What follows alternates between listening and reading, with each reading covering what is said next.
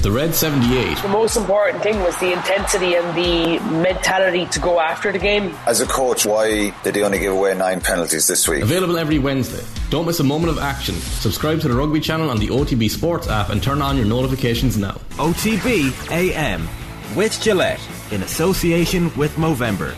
Effortless shave, magnificent Mo. You're very welcome along. It is OTB AM. Colin is here. Colin, good morning to you. How are you? Sure, Shane. Hello. Shane is also here. Good morning, lads. How are things? We're just watching the cricket. That's why I'm not looking at you there. Sorry, watching the cricket. Ireland were doing great. I think we were like 79 for 1 or something. Particularly good early on, and then a late collapse where I think 5 wickets went in 17 balls, and we were all out for 158. And you're like, well, it's not great in T20. 158 against England. We're playing England, and they're good. They're obviously our colonial overlords when it comes to all of these colonial sports, and so we would expect to take a whooping, but just taking a wicket in the first over, I think. So England are 1 run for 1 wicket. Stranger things have happened. Only once, and that was the full 1 day. So I don't know. Maybe. Reading in the ears, lads. Could happen.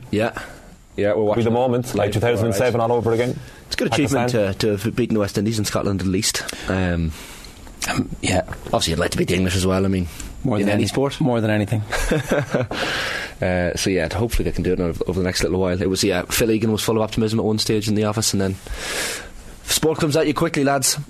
10-15 minute period where I just went to pot a little bit. Yeah, it all unravelled. But look, I mean, it was 2007. It's a long time ago, isn't it? Yeah, it's Pakistan. I remember it well. Yeah, and it's just out of the blue, and it's like, oh my god, it could be good at cricket here. This would be amazing. This is really stick it to them. This would be incredible. Another sport. And here we are, 15 years on. Yeah. Could be happening again. That's what I'm thinking right now. I'm looking at the determination in the lads' faces here. You never know. Like, this could age terribly. What needs to happen for cricket to get a bit more mainstream? Personalities. Well, here's the thing, right? You talk to people involved in cricket, and they're like, well, we've done all this work, we've got development squads, where our outreach programs are really good, we have an excellent facility now. It took a long time to kind of get that, but that is now bedded into. It's somewhere for them to go on an annual basis. England come over and send good players, and for crossover appeal, so that your mates are talking to you about it in the pub, which is really what I'm talking about here. It takes characters. Like snooker had Ronnie O'Sullivan, or a rivalry. Formula 1 had rivalries over the years. Like sports that are maybe more on the periphery. Now maybe they have a bigger field in Ireland than cricket. But yeah, I think it needs. Like, when do we hear from these cricketers? You never get the sit down interviews. You never get the. Well, they're always available, and they always have interesting stories. But we just don't. We don't really hear from them as often as maybe we should have.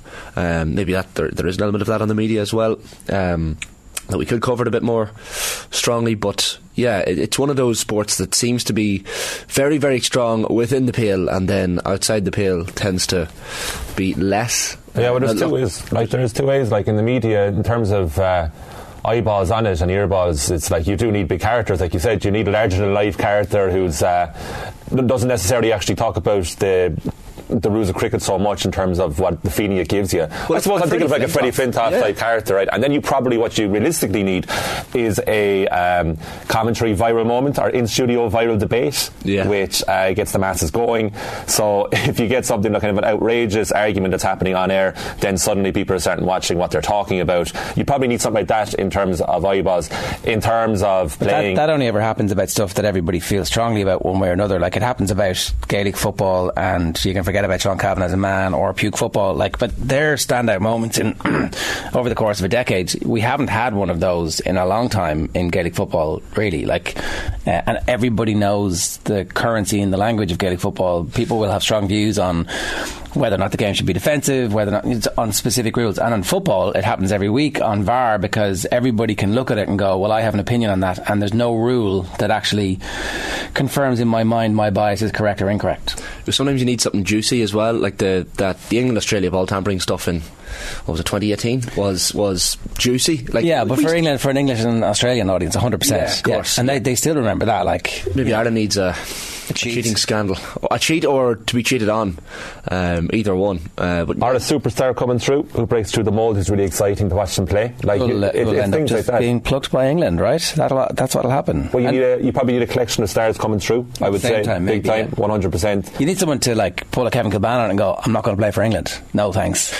And you probably need like a Michael Sheen type Welsh rallying call of someone to come on and talk about just how great the sport is and how interesting it is to watch in terms of media. In terms of accessibility then and people playing, it's like you need to make it front and centre in people's minds when they're growing up to play cricket, that it's actually a great sport to play in. Yeah. I remember playing it a good bit when I was in Australia, and it's some laugh, like, and you just wouldn't think about it here. Now there's a big following here, but it's just way more minor.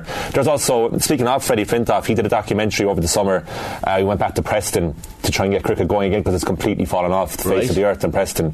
And when he was growing up, that his cricket club was kind of the centre of the community, is where people gathered, and his skills were developed as a cricket player. He didn't come from a privileged background. He was just very talented and his skills were honed. He says nowadays the participation rates have fallen right off in Northern England, and he's kind of made it his business to get it back going and get young people interested in the sport. But it's difficult because you just compare it to football. Football, it's just the easiest sport to take up because all you need is the ball, or something that resembles a football, and that's it. Whereas cricket, there's gear to come to it. It's a complex game in comparison to football, and to try and keep young people's interest in it is a big thing. I think you have to grow up in it. So how do you combat that? You have to make it more interesting to the wider masses. Yeah, and the shorter matches as well in cricket certainly appeal to the younger audience. People's attention spans don't have the capacity to, especially young people, not to put all young people in the same bracket, but you don't want to be following a game over days and days and days, and then there's weather delays, and there's a cloud on the way even here in Melbourne today. But it needs to happen quickly, but not to dilute the sport for the purists either. Yeah, but it being short, I don't know if it being short will actually solve it. It's like on sale in a shop when you're not looking for strawberries but they're on sale. It's like, well, it's great that they're on sale, but I wasn't looking for it in the first place. You still buy them if they're nice. Yeah, but if you just make a game, fans, you obviously buy the strawberries regardless. If you just make a game short, that's not going to solve the interest level problem. It still has to be interesting. They've got to manage those two things out, but they're actually different sports in a way. Like the one day stuff is completely different from and they attract different fans, and I think that like actually it might work having multiple different products or variations of the product again on different platforms. We'll see. We're going to talk about that with Keith Wood a little bit later on. The outrageous notion of going to 12-a-side in rugby is something that Keith wants to talk about today. Is it that outrageous, really, if you think about all the problems that the game is suffering from a financial perspective, from a health perspective, from the games being 2 hours long perspective? What if it was 12-a-side? Okay, I know it's ridiculous. It's ridiculous. You can actually send the angry text that you were about to send. It's about to happen. Hit send. Don't stop hitting send. But then, after you've hit send and you calm down a little bit and you're lying there spent with your great actually, it's not that bad an idea.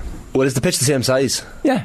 So then the Speedy Gonzalez's, the Jason Robinsons of this world are going to absolutely love this. Well, it won't have the body shape of all the other big lads who are like crushing smaller human beings under their monstrous bulk. Yeah, it's true. Wouldn't that like just initially you think no I couldn't, and then you're like, actually, you know what, maybe. I assume Keith is against this idea. I don't think he's advocating one way or another. I think it's a thought experiment. The balloon is being released. How long will it take for the helium to come out of the balloon? We don't know. I feel like we're going through a period right now of shoot it down if you want. Yeah, every single sport trying to change itself and adapt to the modern audience. Every single major sport seems to be heading that direction now, where it's like, how do we keep up? How do we change? We get Florentino Perez on to talk about cricket. Yeah, might have a few ideas. Yeah, 100%. No doubt. Or Todd Bailey as well. And we're still waiting for him to release that information that young people are tuning out of games. That they are becoming too long. Actually, like, speaking of like Keith Wood's idea of 12-a-side rugby, that sounds outrageous, could work if you gave it a go. It's a bit like football too. I think 90 minutes is too long. Personally, I would shave 70 minutes. Oh no, he just dropped the handy one. Oh no, that was right in his hands. It was, yeah. Is that coming at pace though? There's stuff. Yeah, it's slushing, is it? Is it, or is that someone's drink gone? There's a cloud on the way. I wasn't sure if it was rain or it was bugs. That's the one thing I never tell you about. It's like Australia's full of bugs. Is it a good day out, lads? Poisonous animals. It's amazing. Like went in Australia. It's incredible. Beers, right? It's no, it's brilliant. It is fantastic. But you're kind of, I'd say, 40% watching what's going on. Right. Wicket. Now this is getting interesting. Interesting. England are collapsing. 14 for 2. A few Irish Target's chaps. 158, and Look at number 2, Eamon S. Live comments, he's watching too. Yeah. Great to see. morning lads, here's to beating England. Come on lads, says Chris Cal. Eamon S says the eternal optimist in me thinks we have a chance here lads. Win predictor gives us a 35% chance of winning. They're the first 2 comments, and then the rest of the comments after that are all like, cricket is ridiculous, what are you doing? And then giving out about Morgan joining England. Taking the soup is the phrase that's used by Patrick McHugh, which have we not moved on? Like, what was he supposed to do? He's a professional, wants to play at the highest level, and then goes on to play at the very, very highest level. I say fair play. If the circumstances don't permit you to play for us at the very highest level, then you have to do that. That's his job. It wasn't like it was a hobby that he was like, I'm going to go and amateur represent England in the Olympics. It's like, no, this is my job. I need to make as much money as I possibly can out of it because that's my job to make money. I bet Declan Rice wished there was that reaction to him, or that understanding. But Declan Rice wasn't going to make that much more money. Oh, he would have. Oh my God, that's a massive reason.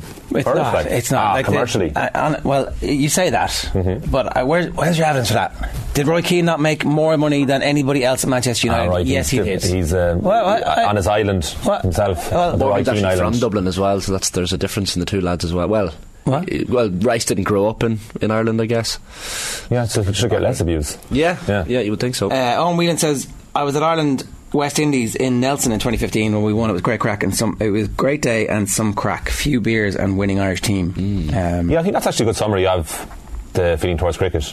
It's great. It's brilliant when we win, underdog tag and all that. Yeah. Have your day out and then resume your other interests. John Claffey says, not if you had Messi bowling to Ronaldo would you make cricket interesting, which is not true. That's the whole thing. I'm going to go to one of the tests, one of the Ashes tests next year. That's on one of my sporting bucket list. No, I just got press cracked into it by my mates who are going. I was like, all right, they have nice picnics. Right. You pre-order your picnic. So you're about the cheese and the wine as opposed to imagine what will be in that picnic. Cheese I'm already like, okay. That was all they described what it was like. I was like, okay, I'll go.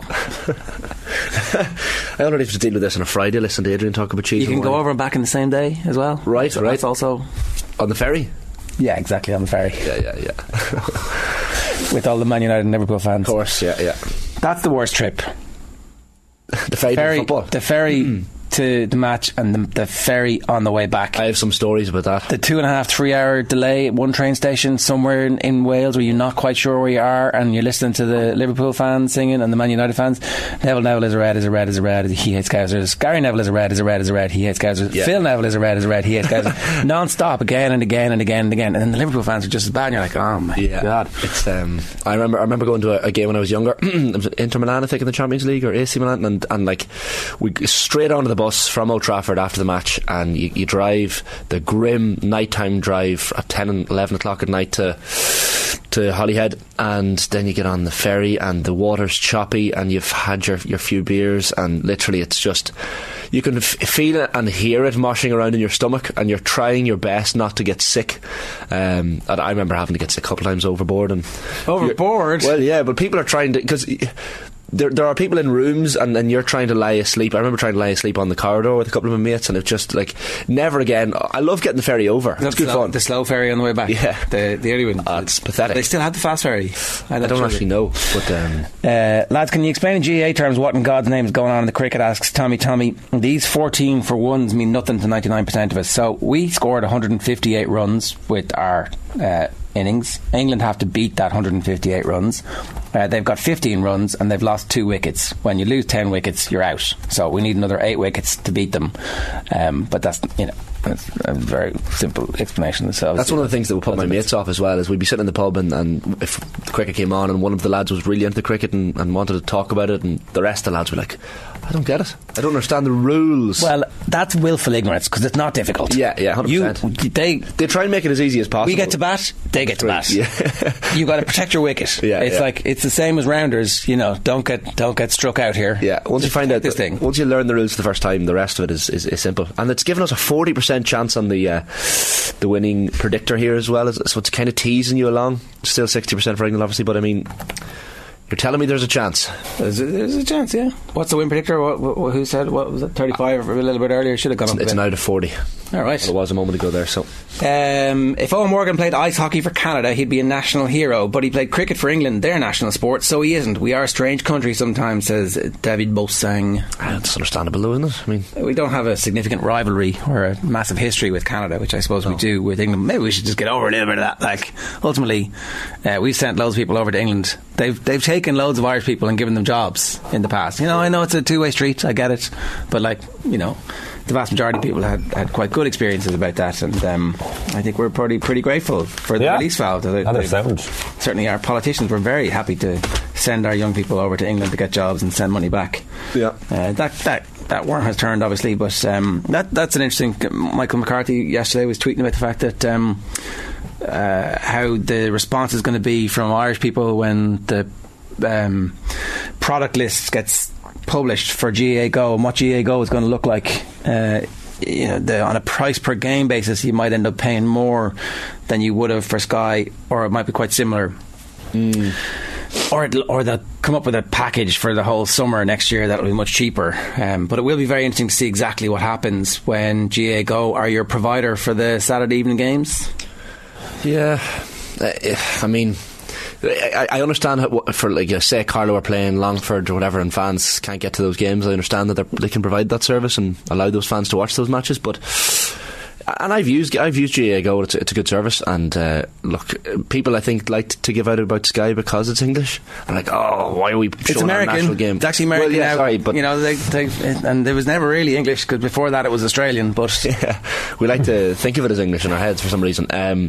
But yeah, there are gaps in that in the new broadcast deal announced.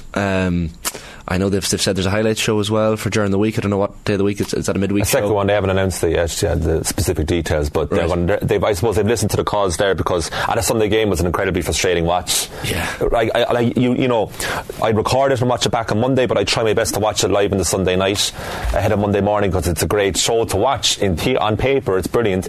Then it starts, and then you're like, Jesus, this is going on for 2 hours. Yeah, do you know what I mean? And it's like, how am I going to stay up and watch this? Like 11:30 finish on a Sunday night. Who's watching this? Like, who's able to stay up and watch this? Fair play to you if you can. Yeah. But then it's just, I always found, how can I put it? It was somehow both fast and slow. So they got through a rake of games, but the monotony of the pace of it. So they'd show the highlights, and if you watch the full game yourself and watch the highlights, it's taken out of context in the sense that of course highlights not going to give you a totally exhaustive idea of what's going on, but key plays and switch of momentum is missed in the package that they were showing. Yeah. And then I think that they had this obsession of making montages. So they'd show a montage after a game, and it would go back to Des, who would say, and just to let us relive Dublin Kerry again, and they'd show a 3-minute montage that someone did up, which is fine, but then that breaks momentum. Then they go back to the studio, then they start analysing it, and then it's about 10 minutes on that general conversation, or we'll go to an ad back after this. Now that pace, I feel sorry for them trying to get everything in, but that is not good for the watcher.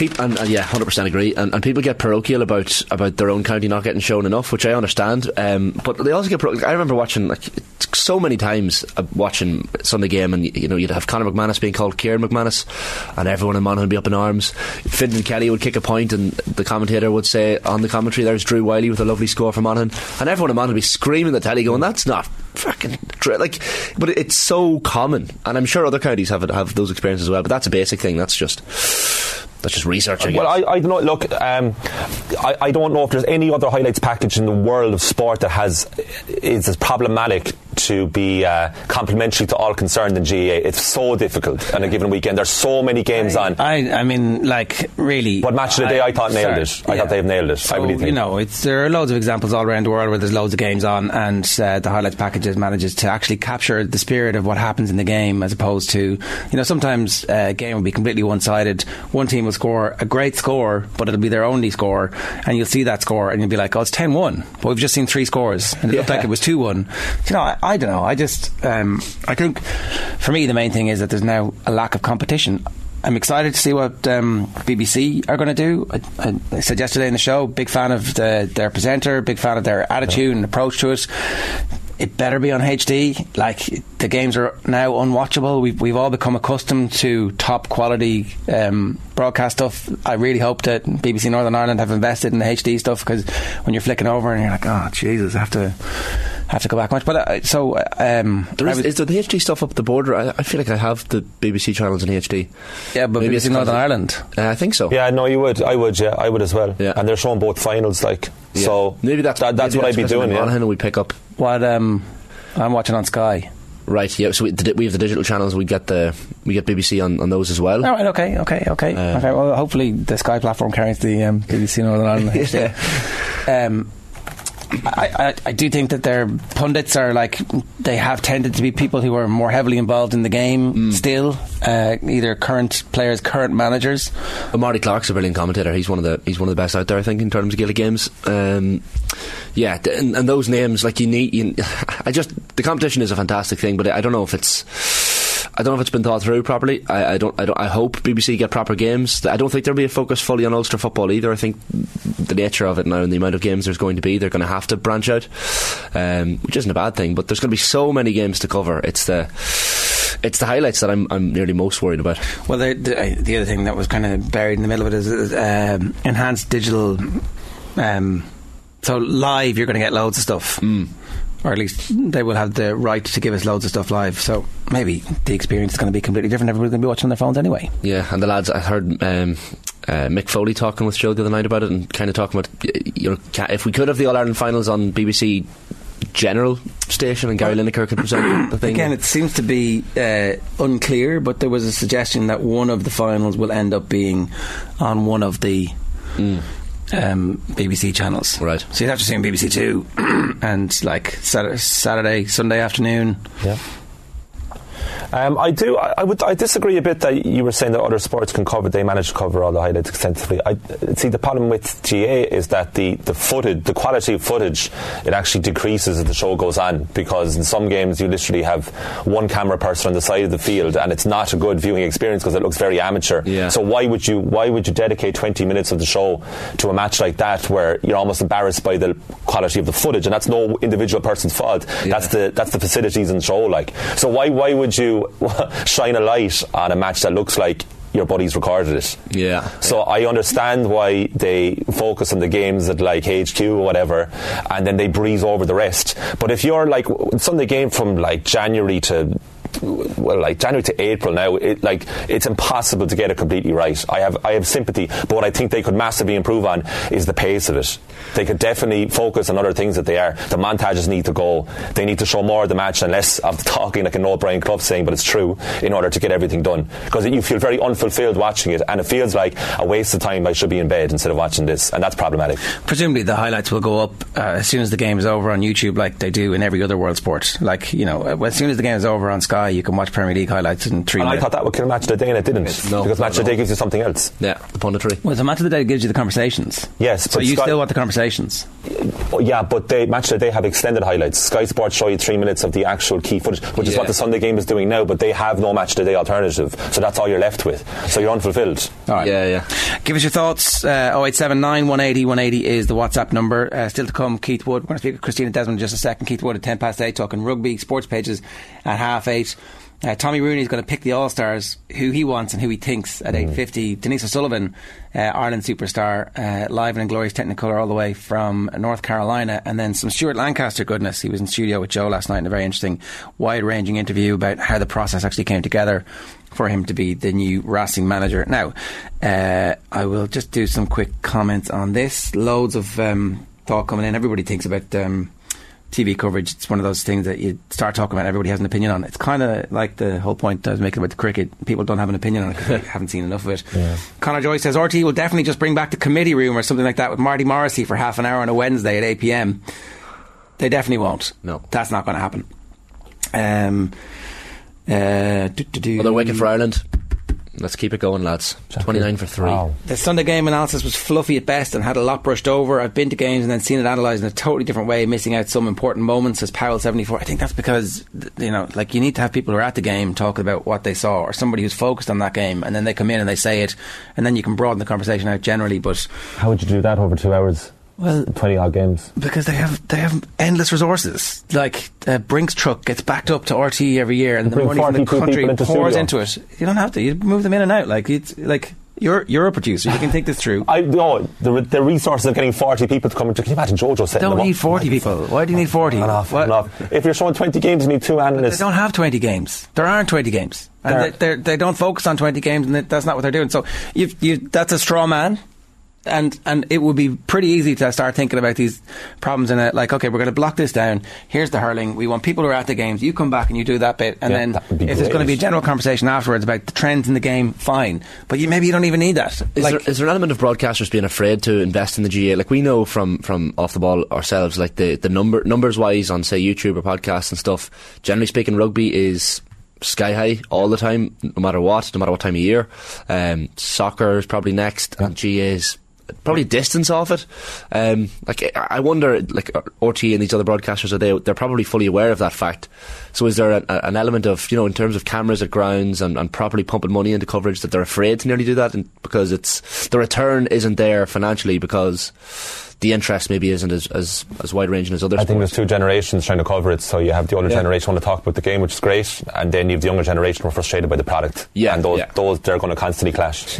We've got to move on. OTBAM brought to you live with Gillette in association with Movember. Effortless shave, magnificent mow. You can sign up or donate now at Movember.com. I'm delighted to say we're joined on the line by Cork's own Christina Desmond, fresh from her silver medal win at the European Boxing Championships in Montenegro. Christina, how are you? Good morning. Great, how are you? Good. We've got you just on your way to work, I think. No, I am going to work in about an hour or two, but I finished this morning at about 4 o'clock, so jeez. I'm fairly tired now. I've only a few hours sleep in me, but I'll be fine. Well, listen, thanks very much for getting up to do this for us. You're a guard, so there was no rest for the wicked, straight back into it. I got called onto the team last minute, so I didn't really want to be messing around with anyone else's annual leave. So once I got it, I just took the bare minimum. Didn't expect to be coming home with a medal.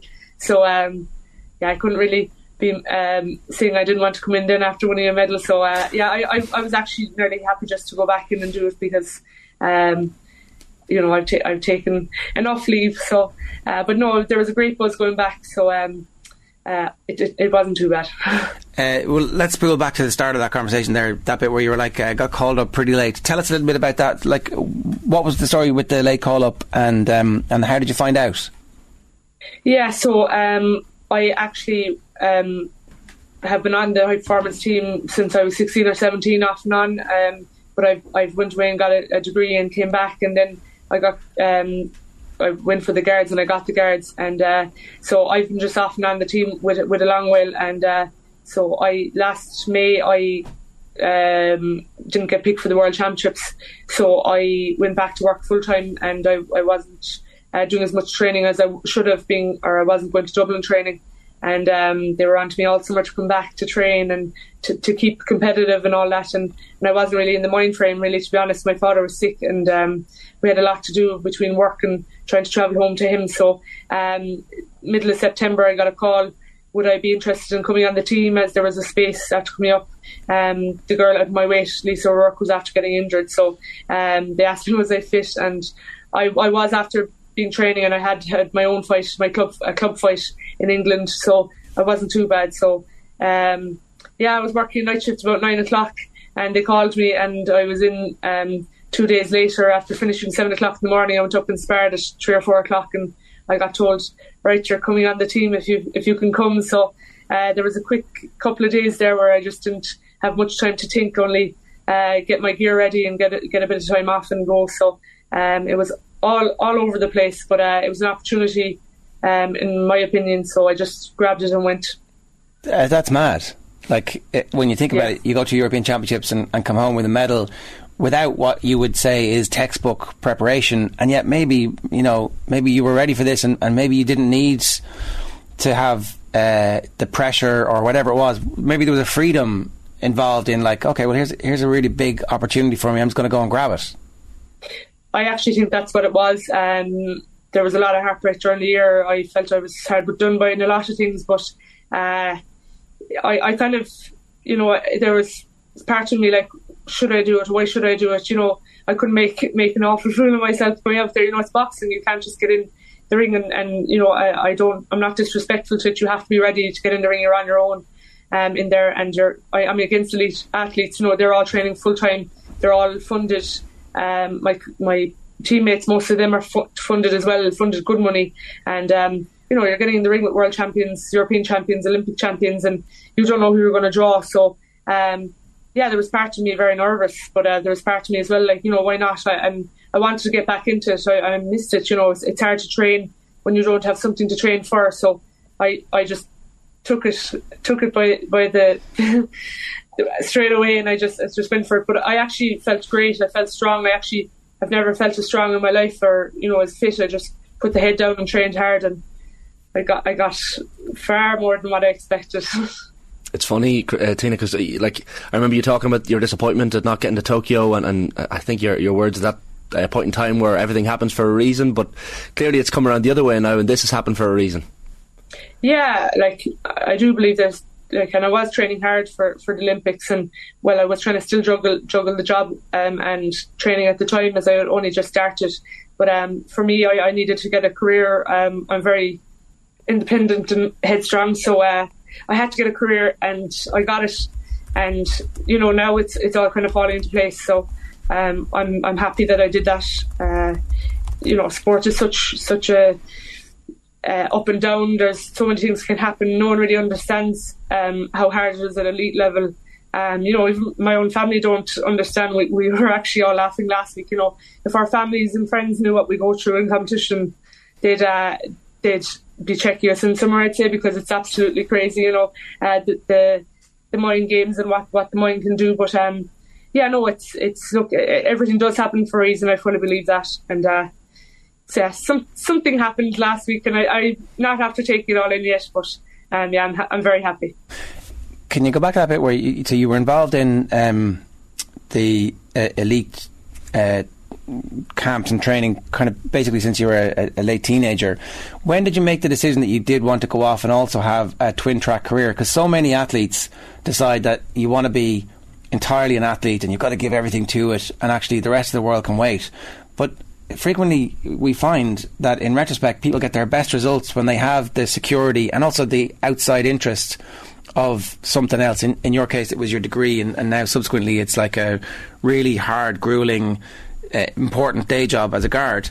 I definitely feel like there's a lesson there to be learned for a lot of people, like not just to be one thing and put all your eggs in the basket of being an athlete, while at the same time not paying attention to the rest of your person and your individual. Yeah, well, to be fair, we would always be driven to do our best by our parents, so my parents at home, so I kind of had to, I wanted to. And to be fair, my father wanted me to do the full-time role after a while. He seen the potential in me, and he asked me, the guards will be there in time, the degree will be there in time, just you can do the training and I'll back you 100%. He was willing to do that, but I just wanted, I don't want to be down the line after a fight going the wrong way, and I have to retire with no money, no backing, no savings, so that's all what I was thinking. When I was 2021, I thought I was nearing retirement age. I needed to get my life on the road, and I needed to get going, so that was what the pressure was for me. And full-time athlete is very, very hard. There's a lot to it.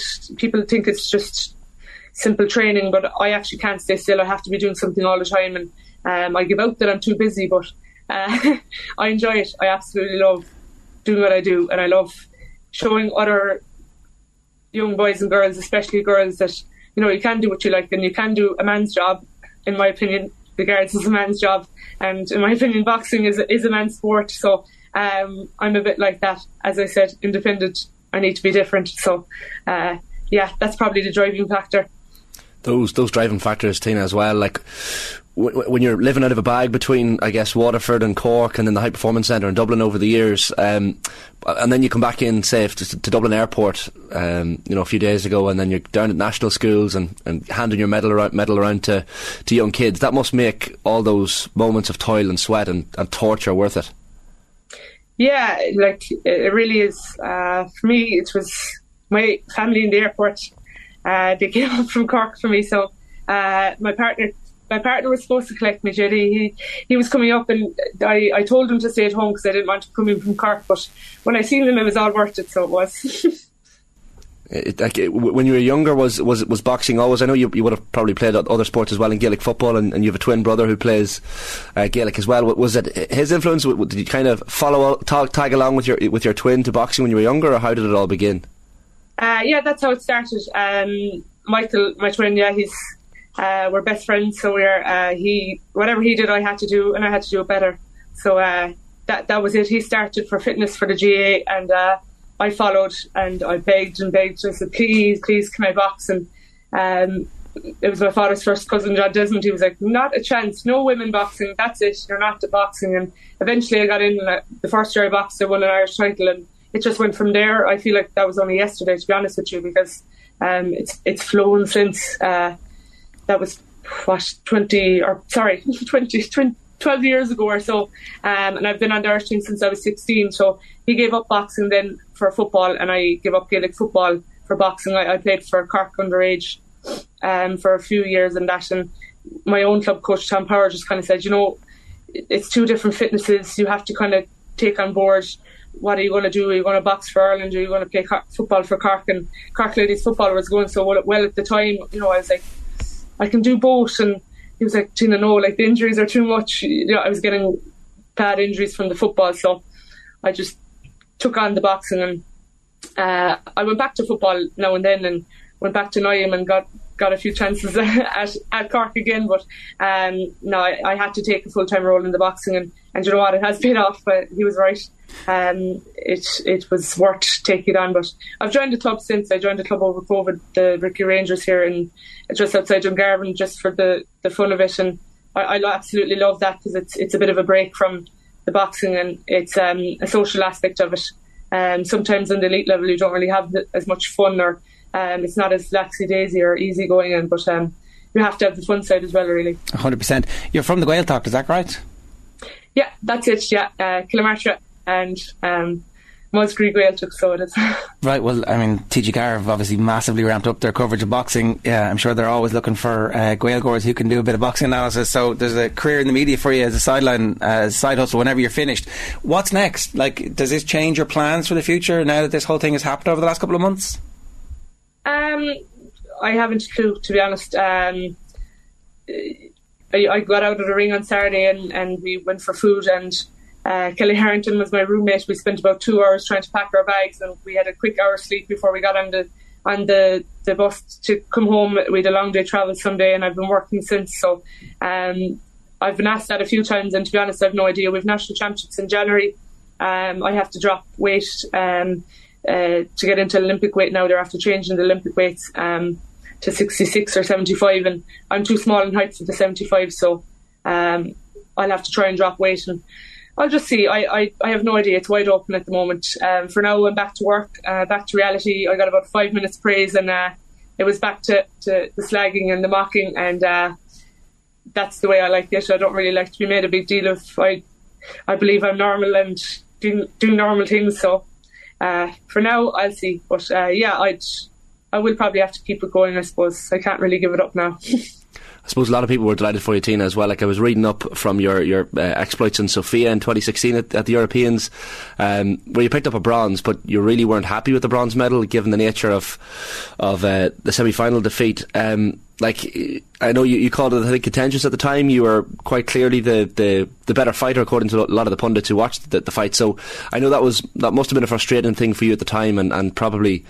Did it lead to you being exasperated with boxing for months after that, or was it just something you accepted and told yourself, look, at least I have a European medal? Yeah, look, these things happen. It happens in every sport, and boxing does have a bit of it. It's after getting better somewhat, but yeah, it probably did. I can't really remember what I felt like I did after the fight, but you just get back into training and shake it off. We're both in there at the end of the day, and some people can see different things, so I won't hold it against anyone. I will take any bronze medal or silver medal or gold medal you're going to, that I can. So I won't say no to it at all. I'm not ashamed of it anyway. You mentioned the fact, Tina, that you did your degree, of course, before you went to Templemore. And I know your mum passed away when you were in leaving cert year as well, and it's like, I mean, you're trying to balance that between, you know, thinking about Youth Olympics and CAO choices and all the stresses that year as well. So, do you think back to that time as something that, you know, almost a pat on the back that you were able to get through those difficult times? Because I'm sure she'd be very proud of you after what you're after achieving in the last week or two. Yeah, to be honest, we just had to put our head down as a family. We drove on, and I didn't even know I went to Thurles. I did strength conditioning in Thurles and in St Anne's College, and I actually just didn't even know I had that course on my CAO. My sister must have put it on. My older sister Louise, she must have put that on it, because I hadn't a clue, and I was in the Youth Olympics when I got the choice and all. But we didn't really have a choice. You know, our dad was very good. Chris Dorr, he's excellent, and he's been a great driving force for us all. We're all qualified. Well, Rachel nearly qualified. She's doing business in Limerick, so you know, he always was that kind of way, and he'd always help us at whatever we'd be doing. So I don't remember it being that hard. You know, it was just normal for us. We just went on with it, and we have a great background, great family, great friends, great neighbours. So yeah, she surely is proud. Hopefully. I'm a bit different, all right. That's all. If she can say anything, she raised a different girl, a very, very different girl. Any parent will be proud of that. It's an incredible achievement. You said you're just a normal person doing normal things. It's not quite normal going to European Championships without like a year's preparation and coming home with silver. It's a really remarkable story. Congratulations, and thanks a million for joining us. We'll let you get a bit of sleep before you get back on the afternoon shift. Thanks a million. Could I just thank my work colleagues? Of course, yeah. They've all been working for me over the past couple of weeks, and they've not been able to take days off here and there. So I'd like to thank them all at all ranks. Their support has been incredible, and thanks to everyone. I can't believe the support. My little parish has been massive in the surrounding areas, and it's been huge to see support come in from all over the world. And thank you all. You said your colleagues were back slagging you. That's because they're very proud of you as well. I've no doubt that they were more than happy to put their shoulder to the wheel, because it's a great reflection on them and on your community and on where you come from as well. These things, you know, you pick up the medal, but you do represent everybody as well, and you've done it so brilliantly, Tina. Thanks a million for joining us. No problem. Thanks a million. It's Christina Desmond there, silver medalist at the European Championships in Montenegro and part of the boxing team. We wish her all the very best. It's 11 minutes past 8 this morning. We're brought to you with Gillette in association with Movember. Effortless shave, magnificent mo. You can sign up or donate now at Movember.com. Just to let you know, it's on in the cricket. Ireland are beating England at the moment. The run rate that England need to achieve to win against Ireland, they're not currently achieving it. Now, that's not to say that somebody's not going to come to the crease and hit a bunch of sixes over the next while, but lots of moody shots of the England selectors and the England captain and the England players, and that's what you want to see. England are 50 for 3. Their target is 158. But the run rate at the moment is 6, and it needs to be 9 point something. So things are looking pretty good for Ireland at the moment. Yeah, a lot of pensive looking English heads, pensive Irish heads as well. But there's a little bit more. They're in it. They're in it. We didn't think at 158 it was going to be too hard for England to get there, but at the moment it looks like they're struggling. You know, so what more can you ask? Right. During the ad break, you're going to hear from Kathleen McNamee, Emma Byrne and Karen Duggan on the latest episode of the Koi Gig Pod, reacting to Ireland's World Cup group draw. The Koi Gig Pod on OTB Sports is in association with Cadbury FC, official snack partner to the Republic of Ireland women's national team. We're back after this with Keith Wood. OTB AM. Right, time for us to turn our attention to rugby. I'm delighted to welcome Keith Wood back to the show. Keith, good morning to you. How are you? Morning, Ger. I'm great, thank you. Very good. We've been having a few offline chats about the strength of the game, the rude health or otherwise of rugby generally at the moment, and particularly in light of what's going on with the English clubs going to the wall, and then the constant noise about player health and player welfare. There's the historic stuff of the players who are now suing the organisations, but there's also the week in, week out toll that the game is taking at the moment on its current players in terms of serious injuries and concussions, etc. And so we're going to have a little ramble through those topics and some of the laws and the speed at which the length of time that it's taken for the games to get through. So I don't know, I talked a little bit earlier on about the kite being flown of maybe having a conversation starter about the game going to 12-a-side, and that this was something that we should at least tease out and have a conversation about. So maybe that's a good place to start. Yeah, it was funny. It's an existential sort of conversation, and yet I think we can have a little bit of fun with it, if that makes sense as well. I mean, I don't know that we need to be too serious on it, but it's trying to have a look that if there was an alternate universe almost, and you were having the game, what would the game look like? And I kept kind of picking holes in the things that I worried about. I think that's where a lot of the conversation came from, which, you know, we've been kind of nattering on this for a while, but some of the laws of the game are hard for fans to view, or there's enough grey in it that it makes it very difficult, and everybody gets kind of angry or energised with it. Some of the finances of the game seem to be accelerating towards an end, which isn't great, and some of the injuries make it incredibly hard to watch. So if you can't have a game that has 3 or 4 concussions every time. That can't be allowed to go on. So it's how then do you kind of reimagine the game? I think that's kind of a way of looking at it. And like that 12 aside, I mean, I spoke to a couple of guys that would be much closer to the professional game, and they were looking at it and saying, look, 12 aside could be something that would work. And I remember when I first heard that idea of that 12-a-side competition, it was last year, the year before, I really disliked it because it was another format, another way of playing the game. But if it was the only way of playing the game, if it was instead of 15s, what sort of an impact would that have on the game? Well, the players would end up being fitter because they'd have to be, because there's more ground to cover. You probably lose 2 wing forwards. So the scrums may take a little bit less time to set. The lineups would be far less complicated. You'd only have 5 in the lineout. You'd probably lose a centre. And so defensively, I don't know that you could necessarily have that rugby league type of defence, because I think you have to cover more players in the field, so it might go back to a more side-on defence and definitely far less 2-man tackles, which is one of the issues that we have. So I think there's merit in it. I think there's merit in having a conversation on that. It also has a knock-on impact in terms of the size of playing squads gets smaller, and so therefore slightly more affordable. Yeah, I mean, look, all these things would have a knock-on. I mean, like, we talk a little bit about the game in England, and people would wonder, why are we talking about it? Well, whatever happens over there has an impact over here, because it has an impact in terms of the European competition, but also in terms of viability of the sport in general. So they do have an impact. And as it stands at the moment, so much of the game in everywhere actually is unsustainable. So you can see it with South Africa playing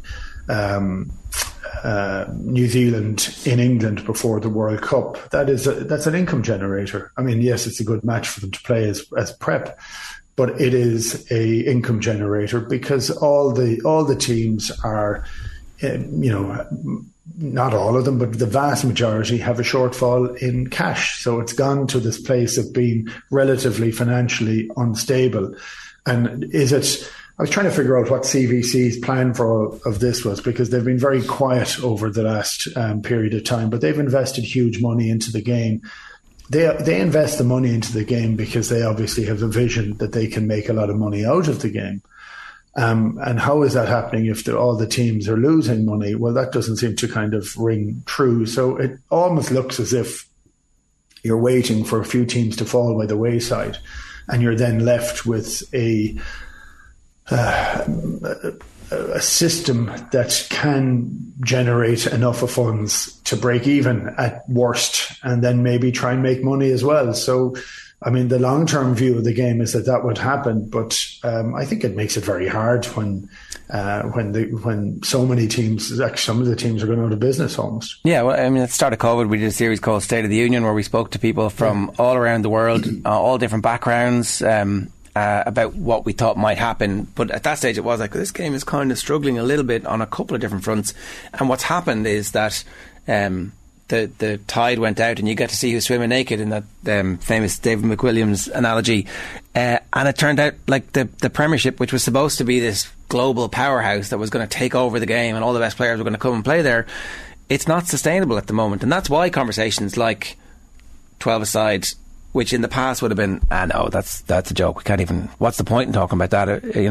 Now all of a sudden you have to start thinking about how this game is going to be sustainable, if it's going to be sustainable. Yeah, look, there's three things for it to be sustainable. We have to reduce the amount of injuries. That can't be the case. We have to put a bit more space in the field because it needs to be more exciting, and if everything is incredibly tight and packed with players, that's where a lot of the additional collisions are going to come from. We have to make the laws a little bit easier, and there has to be some bit of viability in it. I mean, I had a quick look just at some of the prices of tickets. The best priced ticket in Harlequins for the next game against Gloucester is £70. That's €80. That's an expensive ticket. The most expensive ticket in Thomond Park, I think, is €45. So it's a lot more value over here, but it's scarcity value in Harlequins. It's packed all the time at the moment, so it can be viable. Whether people are willing to pay that amount of money for it all the time makes it another issue.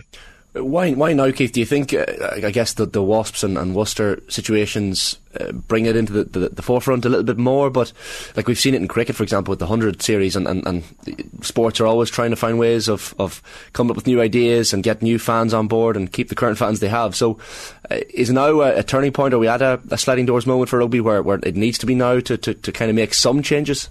Yeah, I don't know, and I'm looking for changes to try and cover a whole variety of different things. That's where I'd be looking. So the idea of reducing injuries, and especially concussions, but injuries in general. We look at all the teams at the present moment in time: England, Ireland, Munster, Leinster, Ulster, Connacht. The injury amounts that are there on large squads of 50 people with maybe 25 or 30% injured. That's a very tough place to be. But I'm not looking for another. It's not me looking for it, but I don't think the game needs to have another format. But it may need to change its existing format somewhat because it has to be more sustainable. And having another one means more matches, more things. That's not what's needed, and that's actually where we've almost looked like we were going, which was let's bring in a 12s as an add-on to the existing 7s and 15s. I don't agree with that as it stands, but I want to be able to watch a game at the weekend and have it to be incredibly intense and fantastic and fun, and you'd still want to make certain that all the players walk off at the end of it. And that's not happening at the moment. So that kind of, for me, that's one of the main leading signs to some level of change. Just a quick update in the cricket. There were two successive balls where an English player humped it up in the air and an Irish player dropped it. And it was like, oh my God, head in your hands territory. And then the next ball after that, Harry Brook humped it up in the air, and this time it wasn't dropped. This time Ireland have caught it. So England are 67 for 4. They're chasing a target of 158, and the win percentage of Ireland has, I think, tipped over 50% for the first time. So it's looking good for Ireland against England in the T20 at the moment.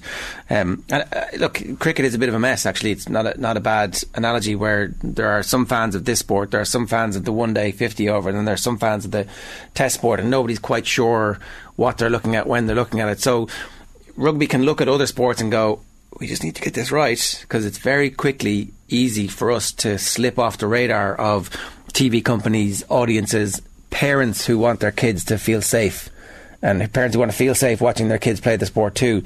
Like it's a complicated ecosystem that rugby is operating in at the moment. It is, but when you look at the existing forms, 15s, which is traditional, and look, I'm a huge fan of 15s, and 7s, which is far easier to play. It's very exciting, but doesn't have the full reach of the other one. But it's a much easier game to play. I think it's the best entry into 15s is from 7s, and that's for people who don't play. It's something that is hard, physical, but there's an awful lot of space. Like when I look at cricket, I used to watch cricket when I was younger, but when it went off TV onto satellite TV, it lost a huge amount of supporters. And when you have a global element and the subcontinent element in terms of cricket, that is a huge driver, and that's been a colossal driver for the T20 for something that's infinitely more exciting, and that is the market that under which it's based on. We look at where Rugby 15s is based on. It's how can we make that a little bit safer, more financially viable? Is there a change that could be made there, or is that something that could be the death knell for it? So we don't know. It's like I said it at the start. It's why not throw out these ideas? Why not have a sense of curiosity as to, instead of just presuming that this is perfect and we can't move away from it? Now, you could say we'd be making it more into rugby league, but I don't think it would have to necessarily be. And if the scrum continues to be as important as we all believe it should be in the game, well, then it won't ever get towards rugby league. And the lineouts are another very large mark of difference. But you can't make the pitches bigger. You're not going to change any of the stadia. So is there anything pragmatic about reducing the numbers down somewhat? Yeah, definitely worth doing the research on it and seeing if that is something that has a significant knock-on impact on the number of concussions. Instinctively you would say, yeah, let's get some data behind that and trial it. Definitely worked as a thought experiment. The other issue in all this, of course, is how watchable the game is in its current mode. Some teams eminently watchable, where the ball's in play the whole time. There was a brilliant URC game where two teams who were intent on trying to scored a couple of weeks ago when Leinster played at the RDS. And then sometimes you watch international rugby, like the Lions South Africa games, where it's 2 hours and it feels like it's about 5 hours. This is also a significant, I would say, barrier to entry for new fans coming in. It's like, well, why did the referee make that decision when there were 15 other things going on at the same time that he could have made a decision on? Is the simplification of the laws something that's worth discussing? Well, I do think so. I think there should be the laws have to be made easier for fans to understand, but they also have to be easier for the ref to ref. It's like we see difficulties all the time and conversations going around the referees all the time, and there are a few outliers to elements of that, but the way it was, and it sounds like an old man thing to say, so I qualify for that, but the idea of respecting the referee, well, that's been eroded an awful lot because there's an awful lot of people shouting at the referee. And I think if you suddenly tidied that part up, that would make it infinitely easier, so you don't have guys looking for decisions. The only person who should talk to the referee is the captain, and the captain should treat each other with respect. And that has just been eroded ever so slightly now. But I would speed up everything. 30 seconds. I know they've started looking at these, but 30 seconds for scrums, lineouts, kicks. That's about the full extent of time that you have there with it. Like some of the laws have been changed for safety reasons. They have made the game, I don't know whether they've made it safer, but they've definitely got rid of an awful lot of guys being tipped in the air. There's a lot of high headshots are being so seriously penalised now that it is going to have an impact over a period of time. But the players, that takes time, and all these things take a little bit of time. So I do think the game is changing. I do think some of the things they've done are exactly what was needed, and I just wonder whether more is needed at this stage, because I keep looking at every single squad that comes out at the present moment in time. The injury list seems to be getting longer and longer and longer. The level of complication, they keep talking about comparatives with soccer. Soccer is unbelievably simple to play and to watch and to understand whether it's a free or it's offside or not. It's pretty easy. Rugby is not easy. Would you expect, Keith, any pushback whatsoever from, say, the rugby purist to any changes to the natural game and the game as we know it, or is it a case of people just get used to change over time and it would become accepted slowly but surely? Yeah, well, I don't know, and again, we're spitballing here, so we're trying to figure out what do we think could make the game better. I think it brings it back in many ways to the purist, because you might bring it back to a proper clean strike in the scrum, and that seems to annoy everybody that the ball doesn't go in fully straight. but I think it brings it back to more space. And the purest, the days in the past didn't mean that the game was better, but it meant there was more space and you could see more almost individual skill at different times. But like, I think, Ger, you mentioned it a while ago, some of the games that we've watched over the last few weeks have been absolutely phenomenal. But we're in the second month of the season, and now we're looking at huge injury lists all over the place. So are we going to see those level of games all the time? What if there was a little bit more space? Yeah. So I don't know whether the purists would be upset by that, actually. Yeah, I think that if a proper piece of work is done before any changes happen, then you should be able to get buy-in from most stakeholders, particularly if you're making the case that this sport is unsustainable as it currently stands. And let's wait and see what the payouts are or what settlements are reached with the former players who have suffered, and then you have to build that into your future plans. And are we making enough money to pay that into the future, or are we actually deciding that we're not going to pay that into the future because we're going to make the sport safer?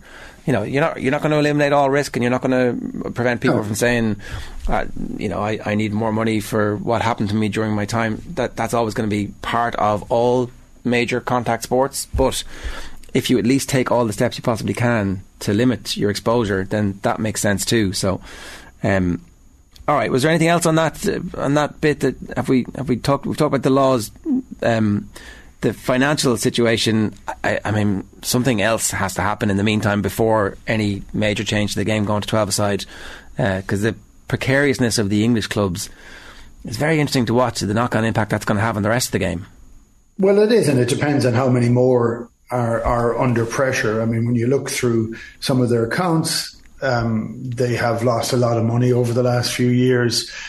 How sustainable those elements are. There was one of the newspapers had a comment that one of the Wasp players who'd been on 400,000 was now being offered a contract that was only 60,000, and then they were saying that this was derisory. Well, that's an interesting line coming from a company that supposedly is 112 million in debt. You have to have a look and see what is the viability at the end. Like, I think whoever offered him that money, I think they may have been guessing that they can get a really good player at that level, but their salary cap is already spent. So the responsibility is for them to make certain that they can balance their books at the end of the year. And so a lot of the balancing of the books that's happened in England has been, and a little bit in Ireland too, by the way, has been from sugar daddies in the UK coming in, or in some of the Irish systems where they look for people to make donations in to try and bolster up the finances to cover different things and to be able to bring other players in. Like, that's very hard to be sustainable when it's not reliant on how much money you're making on income.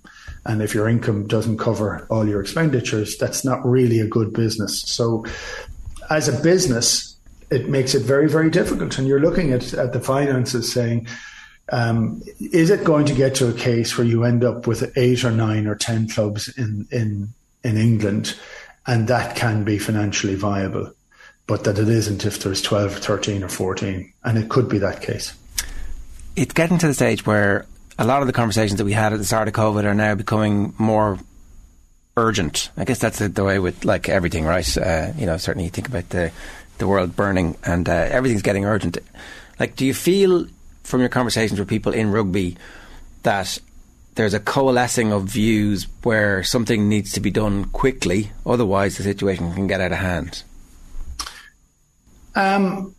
I think there's a high level of frustration with the risk that they're dealing with all over the place. And I think if you forget about the business just for a moment and we talk about the players, like there was Wasps made 167 people redundant 2 weeks ago. Worcester, the same. They're people who have mortgages, who have families, who have, everything. And that has happened. So we're seeing it being that stark for people. And I think there's a human component to that seems to get bypassed at different times. I think there is an urge for people, for the vast majority of the teams in the UK, they're topped up by by an owner at the end of every year, and they're okay with that. They seem to be comfortable with that as an idea. But it's the risk items that are coming in now, partly on the back of COVID, actually, that there's some of the clubs have taken on additional debt because of the situation. We've been fortunate in Ireland because we got grants rather than loans. And so it's not as precarious, but it is still always precarious because you're trying to work in a marketplace that spreads across Europe for the most part for Irish players. So if other players or other places are willing to pay more, do we have to pay more? So that always puts pressure on at different times. Whether there'll become a readjustment now, and that the prices and the values that are being paid to the players will go down to make it sustainable. Well, that might cause another problem and another issue, because players might say, well, I don't want to play at that level. Yeah. Entirely. Yeah, it's a conundrum. We didn't talk about any of the current stuff at the weekend. Munster getting a lot of plaudits. Gordon Darcy saying, it's going to be a long, slow road, but the road they're going on is at least the right road. What instinctively did you feel after the game about where Munster are after the defeat to Leinster at the weekend? I thought Munster hung on by their fingertips for a large part of the first half. I thought they had a chance a couple of times that they may have gone on to win the game, and they didn't. So I would be disappointed with the fact that they lost the game. But what I was happy about was, with a diminished team, and Munster don't have the strength in depth that Leinster have, the effort was there, which was fine. You expect that all the time, but we didn't see that at different times. So I looked at it in light of the Munster-Leinster games of the last 3 or 4 years, and I just thought Munster played and tried to play, and without some of the quality that they would need in the backs.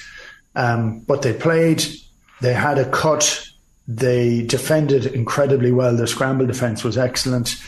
And it looked, there was an awful lot more offloads and tip-on passes. And they looked as if they were, the line I used a couple of years ago was that every time Munster played Leinster, they didn't fire a shot. Well, they fired enough of shots. They'd like to have fired a few more. Great to see youth getting a chance. I would agree with Gordon Darcy. It's going to take a period of time and patience for that to pay dividends, and they are struggling with an injury list now at the moment. So it could be one step forward, 2 steps back. Munster will still be annoyed they lost the game, and I was disappointed they lost the game. But I did see steps in the right direction. Now they're steps that will have to be accelerated as quickly as they possibly can. But there was a move away from some of the rugby we've seen over the last number of years. So you actually do feel hopeful then about that okay, so we're not getting carried away, still a defeat. The scramble defence was good, but actually there's green shoots here of a style of play, a philosophy underpinning that style of play. The players look to be enjoying that style of play, and even though it was a weakened side, they were performing at a level that looks like a team with a plan. Yeah, I felt that was the case, actually. I mean, when you looked at the centre pairings against each other, you knew Munster were going to suffer somewhat. Ringrose and Henshaw were excellent and have been excellent all season, and well, for the last number of years.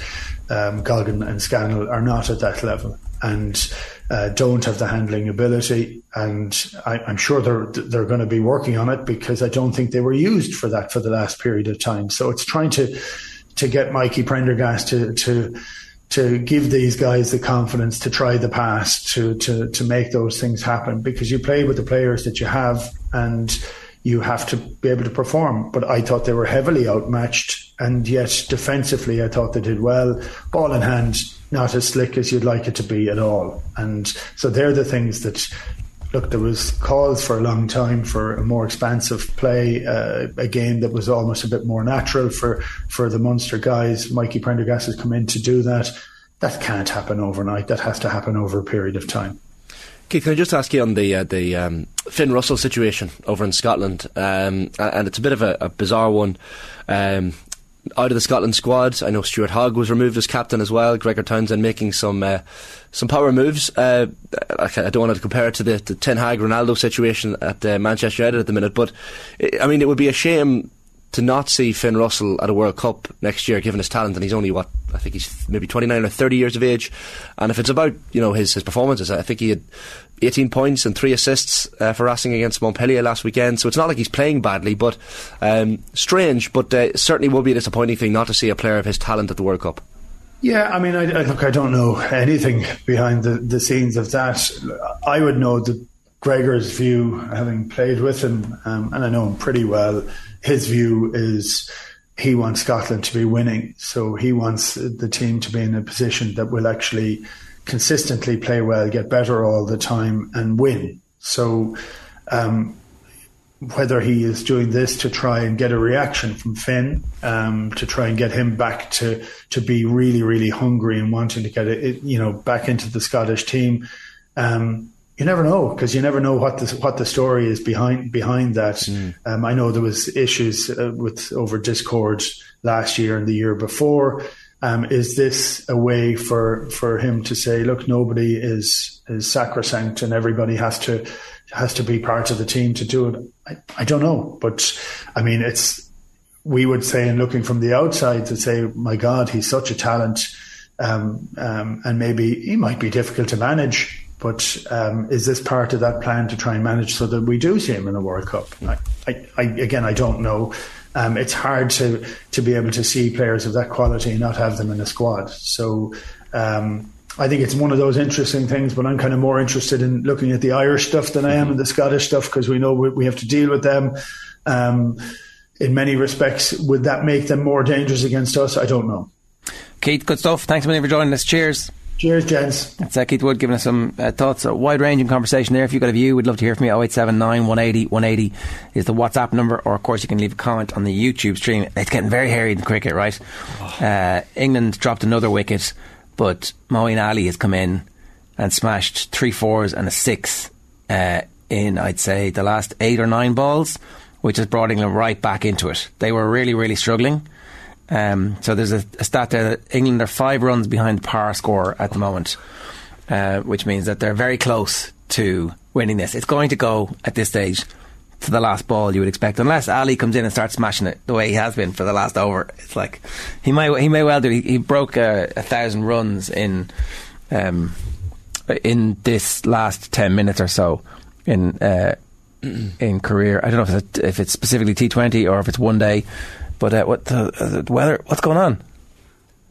Covering up, bit of rain. Those clouds that were coming seem to have arrived. What does this mean? I don't know. I think the Irish are trying to work out what it means. Yeah, it was Barry McCarthy with that 5th wicket. His sister Louise plays for the Irish women's cricket team as well. But yeah, since that 5th wicket, it's kind of, as you said, gone the way of England a little bit. We were getting excited. It's pissing. It's absolutely pissing. Play stopped due to rain. Yeah. Right. 8:44 this morning. Players must stop due to rain. Lewis Duck, where it obviously is a 5-day thing. What happens in a T20? Do we just win? I'd say we just win. We'd blow it up, ref. Yeah, blow it up. Call it over. We'll find out exactly what happens. We'll do a quick bit of research for you. Regatta Great Outdoors are launching their new Freddie Flintoff collection this autumn. And to celebrate, we've a €100 Regatta voucher to give away every day, and one lucky winner will get a €500 voucher. To be with a chance of winning, like and retweet our Regatta Great Outdoors social post today on our main Twitter page. It's @OffTheBall. And remember, shop the Freddie Flintoff collection in store at Regatta Great Outdoors or online at regatta.ie. Colin Maloney's with us. Colin, good morning to you. How are you? Morning, lads. How's it going? The Ireland cricket is pretty good. Oh yeah, I've been glued to it all morning. Actually, it was raining. The game was supposed to start at 5 and they went out for the national anthems and they had to go back in after the national anthems because it started raining. But Ireland have been brilliant with the ball. They started pretty well in their first 10 overs with the bat, and then it kind of unravelled a little bit in the second half of their innings, but they've been excellent with the ball so far. But when I wrote my script to come over, England were 93 for 5 after 14, and now they've moved up to 105. So in that short space of time, they've made a nice little jump. Yeah, it was all Ali. Yeah. He was absolutely ripping Ireland apart there for about 4 minutes. Yeah. But of course Ireland have form against England in some big games. Back in the 2011 World Cup, I saw they flashed some of the scores from that. That was 50 overs, obviously, but that was a very significant result for Ireland at the time. And I think they beat them in a one-day international a couple of years ago as well, in Southampton possibly. So this would be huge if they could get over the line. And they've got Afghanistan to play, I think, on Friday. Ireland, who England beat quite convincingly at the weekend. So it would put them in a great position if they could see this off. But I don't want to jinx anything. This is called the Super 12, and the top 2 qualify for the semi-final. So it's a really good format where you get loads of games, and so there's already been one qualifying section. This is like the next qualifying section, and Australia are also in this group, so you would expect Australia and England to come through. But see a couple of our commenters on YouTube saying if the game doesn't restart, we win on run rate. Come on, Rain. Come on, Rain. I'm trying to check the Google weather for Melbourne right here.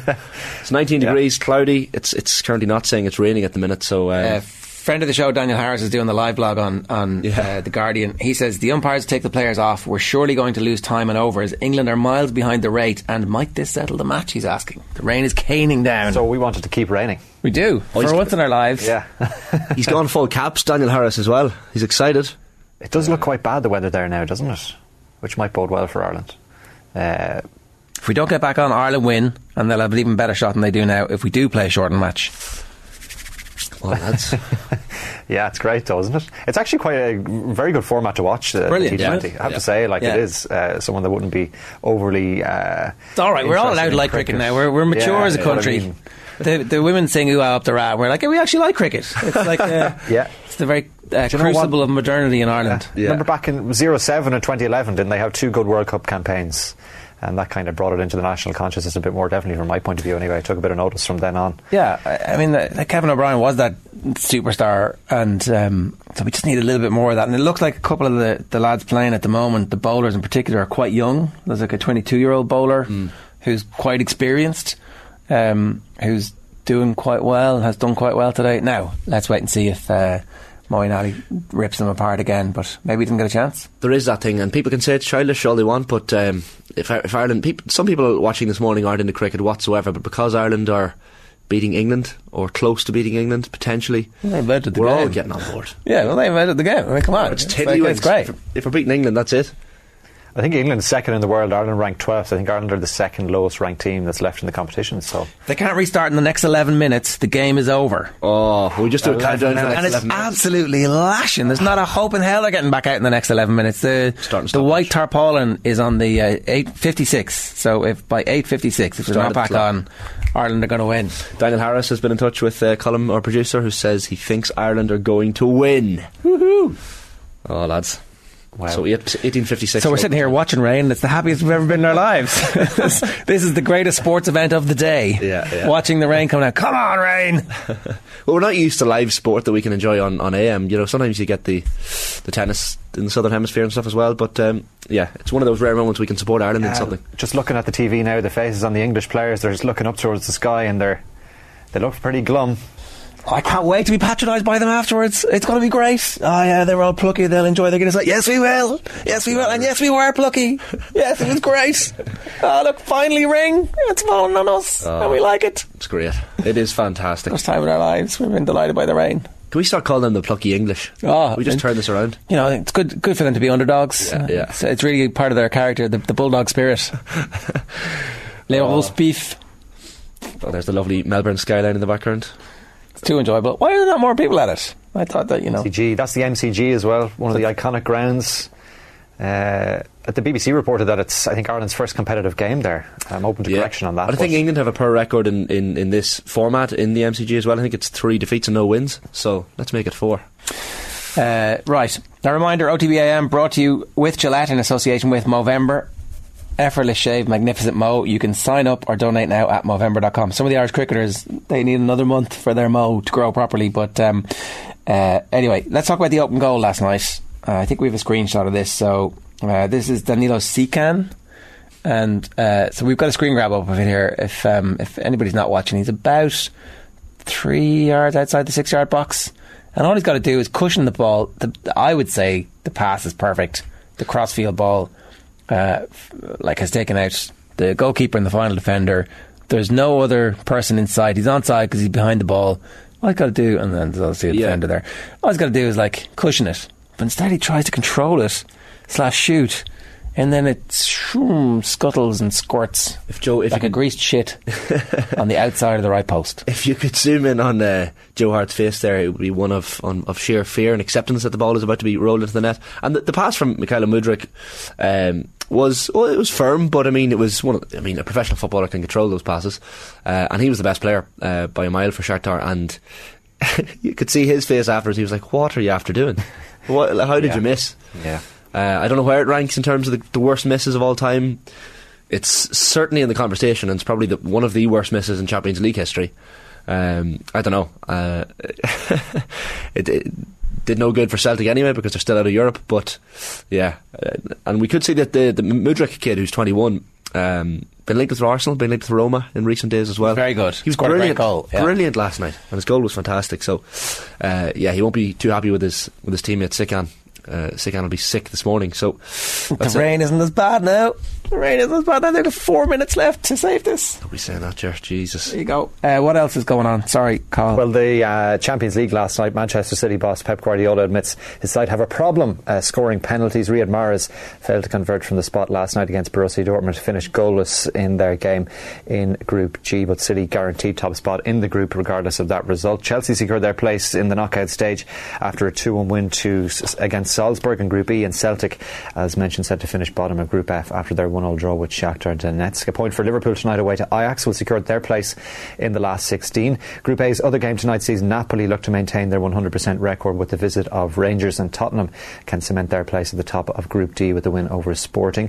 Here at home, the First Division playoffs get underway tonight. Runners-up Waterford away to Treaty United. Galway United travel to Longford Town. Both of those matches underway from 7:45. In the Women's Champions League this evening, Chelsea look to make it back-to-back wins in Group A.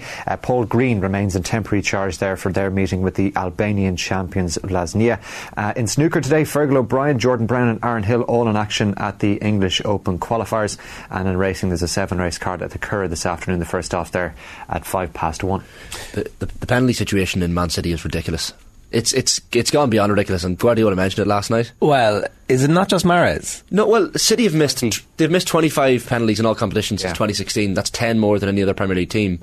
Yeah, Mahrez is Perez his 10th career penalty miss, his 3rd in 4. Well, but he scored his first 9 out of 10. Yeah, so it's a recent thing for Mahrez. I don't really care about what this season is the only one that matters, right? And if Haaland had been there, Haaland would have scored. Yeah, well, he scored at the weekend, I suppose, against Brighton. But so I don't buy it. But if Haaland's not on the pitch, he's going to be on the pitch most of the time. But I mean, who else has missed this season? Do you have that for City? I don't know. I guess my point is that Jared Bowen missed a penalty for West Ham last weekend and is straight away taken off the penalties.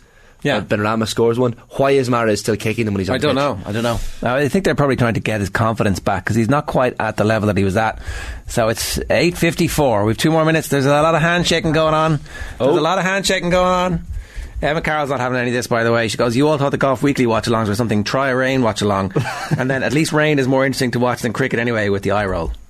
So even beating England in cricket, Emma's still not having it. But I think it looks like what? M&S in the comments he's given a live rundown. Lashing rain, and come on, really bad now. The rain. I love you, Australia. Why don't they just wear football boots? Why don't they just wear football boots? The Irish lads look happy shaking hands, don't they? All over.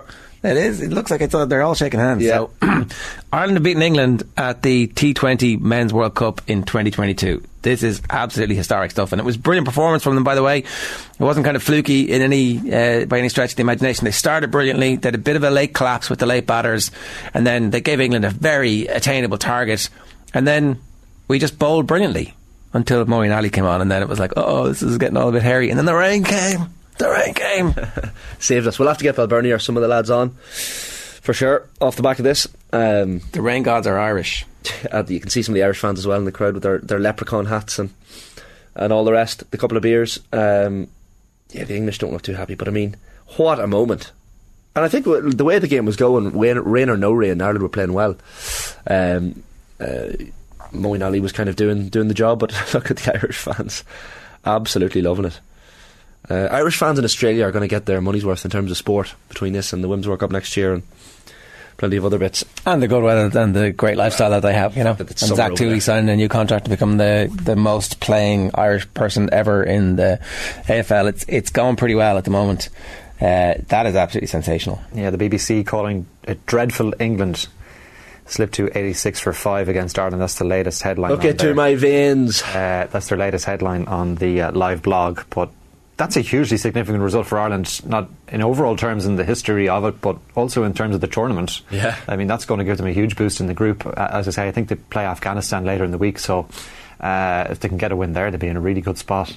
But yeah, there's the Irish players celebrating now in the lashing rain to the fans in the stadium. Gee, is it raining? I hadn't noticed. And that is just fantastic. That is fantastic. Class. Yeah, M&S in the comments, got you lads on my TV and 5 Live Sports Extra on Alexa. Jonathan Agnew breaking it, lads. Then he said 3 minutes. Then he said coming down heavier, they've said. Then he said we've won. So everyone thanking M&S in the comments for the live updates. Yeah, that's brilliant. It's brilliant. And I only wish we could hear the English commentary on the TV just to... That's why you always, when you're watching England at a major football tournament and they start losing, you could be watching on an Irish channel, but when they start losing, you switch straight over to the English channel just to hear the commentary and the despair in the voices. T20 is the type of thing that could easily catch on. Yeah. Well, this has been thoroughly enjoyable. Yeah, 100%. Yeah, it's a very enjoyable format, and I know we're saying it's raining and stuff, but there's a good chance Ireland would have won that match if it did go the full way. So credit to them for their. We were favoured at that stage for the win. So they win by 5 runs on the DLS method. I think is that. Yeah. What the screen is telling us there. So Andy Balbirnie top scoring with 62 as well. He was excellent earlier on, and it's a brilliant result because, as I say, they were brilliant in the first 10 overs. Then it kind of unravelled a little bit, but the bowling effort then in the early stages was fantastic, and now all the players making their way over towards the fans there. Some great scenes. Trying to hug while holding on to the beer glasses as well. That's not an easy thing. Trying to do two things at once. Great scenes. Barry McCarthy as well, who got the 5th. You can't say they haven't deserved it, says Daniel Harris on the Guardian Live blog. It's been a brilliant performance for them again, and I'm already envious of the night they're going to have. But this is a serious cricket team. Let's not pretend to the contrary, and they've made their own history. Glorious stuff. Glorious cricket. Shifty lad in the comments as well. Commentary is being very complimentary, lads. They said it's well deserved. Fair play to them. The plucky English giving it to us. You can't do it anymore. Nathan Johns, good morning to you. How are you? Morning, how you doing? Can you good afternoon, good evening here. Yeah, can you put some context on what we're witnessing on our screens here? This is incredible, isn't it? It's incredible. And the last time, look, everyone remembers 2011, Kevin O'Brien. The last time Ireland played England in T20 cricket actually was the World Cup in 2010, and it was complete reversal. Ireland were in a winning position and the rain came and cost Ireland the chance to win, and there was no result. Today, I have to say, if there was 2 more balls there, or even 1 more ball, England probably win this game. Moeen Ali was on strike for England. Ireland were bowling their spinner, Gareth Delaney. Moeen Ali loves spin. He hit 12 runs off just 3 balls in that over. England were 5 runs behind where they needed to be. He hits the next ball for 6 and then it starts raining. Game over and England win. This is how fine the margins were. So look, it's from the Irish point of view, it's a bit of redemption from 2010 and what happened there.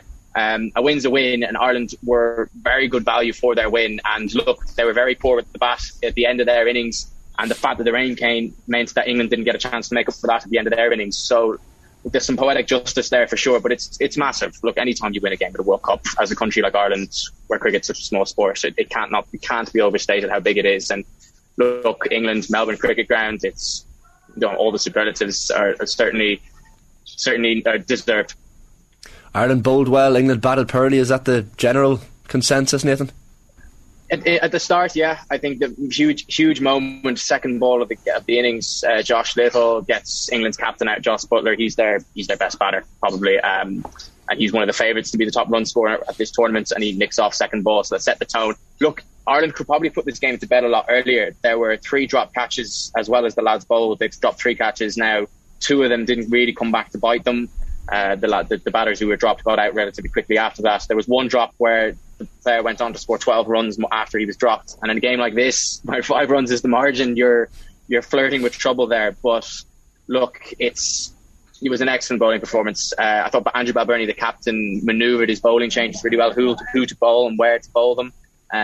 He gave his best bowlers, Adair and Little, more time at the beginning, more time than they're used to in the game, probably with one eye on the fact that it might be raining, and you're better off. You don't want the rain to come and think, God, we wasted our best bowlers. So look, there's an argument to say he could have bowled them more, but a special mention must go to Fionn Hand as well. His first World Cup game, only his 3rd international game, and he comes on and second ball he gets rid of Ben Stokes, who again one of England's biggest players. So there's a lot to unpack here and a lot to digest. But it's fantastic. I'm looking here at the Irish players going to the stands, celebrate with their families, and it's ridiculous. What's the age profile like of this team? Because there's definitely a few young fellas who we're going to see for hopefully the next decade.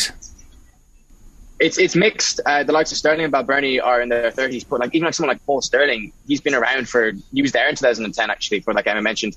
But he was so young when he started. He's only 32, and he's probably the most experienced player in this team. So, but yeah, Josh Little is early 20s. Harry Tector's 22. Gareth Delaney's 25. Lorcan Tucker's, who batted very, very well today, he's in and around that age as well. There's a lot of young guys in this team. There's an argument that the depth isn't where it needs to be, but certainly the 11 that was on the field today, that 11 the bones and core of that team will be together for a long time to come, that is for sure. Nathan, last question for you, Nathan. The rest of the competition, I think everybody would still expect England and Australia to come out of this group, although maybe this really damages England's hopes. But what do you expect now from Ireland for the rest of the matches they have? Well, look, the narrative out of this camp ever since the West Indies win was they had a free hit. They had 5 games no matter what, and let's be honest, they weren't going to qualify for a semi-final. So we'll just take some scalps and get through, and they've done that. They've beaten England today. They got Afghanistan on Friday. They beat Afghanistan 3-2 in a series in Belfast in August. So look, that's a very winnable game. And then you've got a crack at the hosts in Brisbane in their own country, Australia. They're struggling. They had the come from behind win last night, but they lost their first game. And New Zealand look to be a really good team. Actually, New Zealand are playing at the MCG now, provided the rain stays away. So we'll see how they are. So look, Ireland should definitely be targeting at least one more win from this group. For those who delight in such skullduggery, this win really puts England under the pump. They've got to play Australia and New Zealand still, and probably one defeat in those games, which is very likely given the way T20 cricket can fluctuate. That's probably them out of the tournament. So it's a big win on multiple levels. Nathan, enjoy whatever is about to happen down there. It sounds like it's going to be madness for the next while, and I know you've got loads of work to do. But thanks a million for joining us. Cheers. Thanks, Joe. Cheers. It's Nathan Johns there giving us immediate reaction from the MCG in Melbourne. Right, well, that's not a bad morning. It's set things up nicely for us. Owen Morgan's on commentary for Sky, by the way. He's at the ground. Is he happy? Or? He looks pretty happy, I have to say. He seems to be suppressing a smile. The party in Melbourne is going to be scandalous. Right. There you go.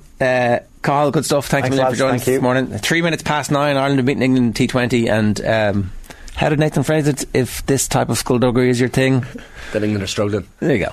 Look, if that's your kink, that's up to you. You're allowed to have whatever it is in your life. That's fine. Tommy Rooney, good morning to you. Morning, Ger. Morning, Shane. I know you were glued to the cricket there, Tommy. Absolutely. Happy to be delayed by the cricket. There you go. The All-Stars are they're Friday in the Convention Centre, are they? They are, yeah. Have you got your tux? Ahead. I haven't. What? Didn't get an invite. What? Yeah, host of the preeminent Gaelic football podcast, and you can't even scrounge up an L invite to the All-Stars. What is going on? Whoever's organising that's bad form. I don't know, Ger. I don't know. Maybe, do you know what? Maybe you're better off not being at them, because we had to pick our football pod team of the year, and you wouldn't want to upset people either. The football pod team of the year, will it be the All-Star team? Is there significant differences, or can it even be? Have you grandfathered in some players who didn't make it to the All-Star shortlist? I haven't, and this is a collective team, and personally I feel it's quite safe. I would like to debate this out with you guys and have some put some changes here if you feel like it. We have 45 nominees for the Football All-Stars this weekend. We have 3 goalkeepers nominated. Do you want me to go through them quickly? Yeah, sure, go for it. Yeah. 3 goalkeepers nominated. 3 very different goalkeepers. 3 keepers nominated for different reasons. Ethan Rafferty of Armagh, Shane Ryan of Kerry, Evan Comerford of Dublin. We have 18 defenders nominated.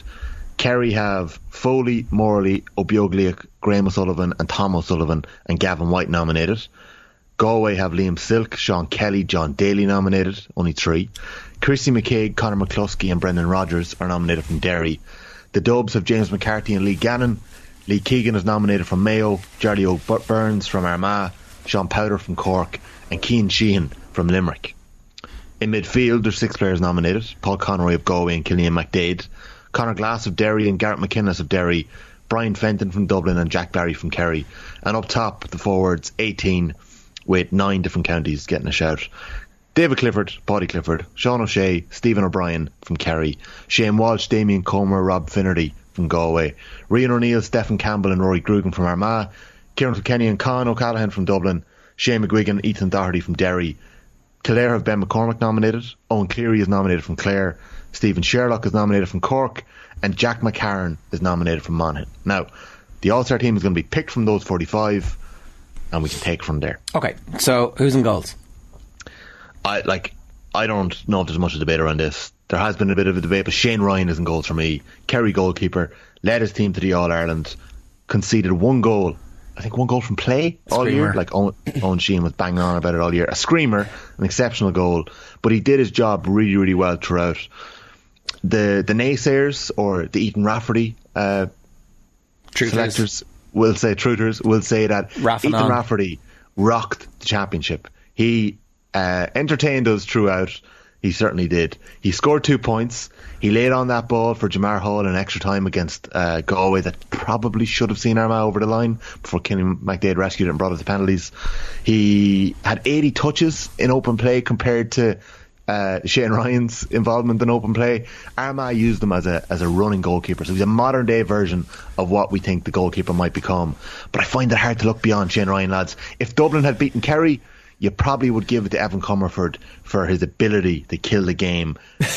I'm only joking. But, that was Comerford's biggest contribution, I would say, and it was like a big moment. So not the type of thing that you used to get All-Stars for, but I can see in the modern game, like... Talk about skullduggery. Is Rafferty not just... Like, Rafferty's a penalty save away in that Galway game from a definite All-Star, is he not? Because you get to the semi-final and then it's shoo-in. Shane, I'd be very surprised if every single argument of yours today isn't an Ulster argument, but I don't know. Rafferty, is he a shoe-in? He had such a rocky start to the championship, and Ethan Rafferty is one of the top scorers in that Armagh 15 when he plays. Like he's played a number of years at wing forward or midfield in intercounty football. He's not a goalkeeper. It's so impressive what he did, but when Shane Ryan was that good, it's hard to look past him when he's brought Kerry to an All-Ireland final. I'm on it. Okay. Was there a bit of doubt before? I'm remembering whether or not who was the goalkeeper. We're not sure, and then Peter Keane flip-flopped between Shane Murphy and Shane Ryan a lot.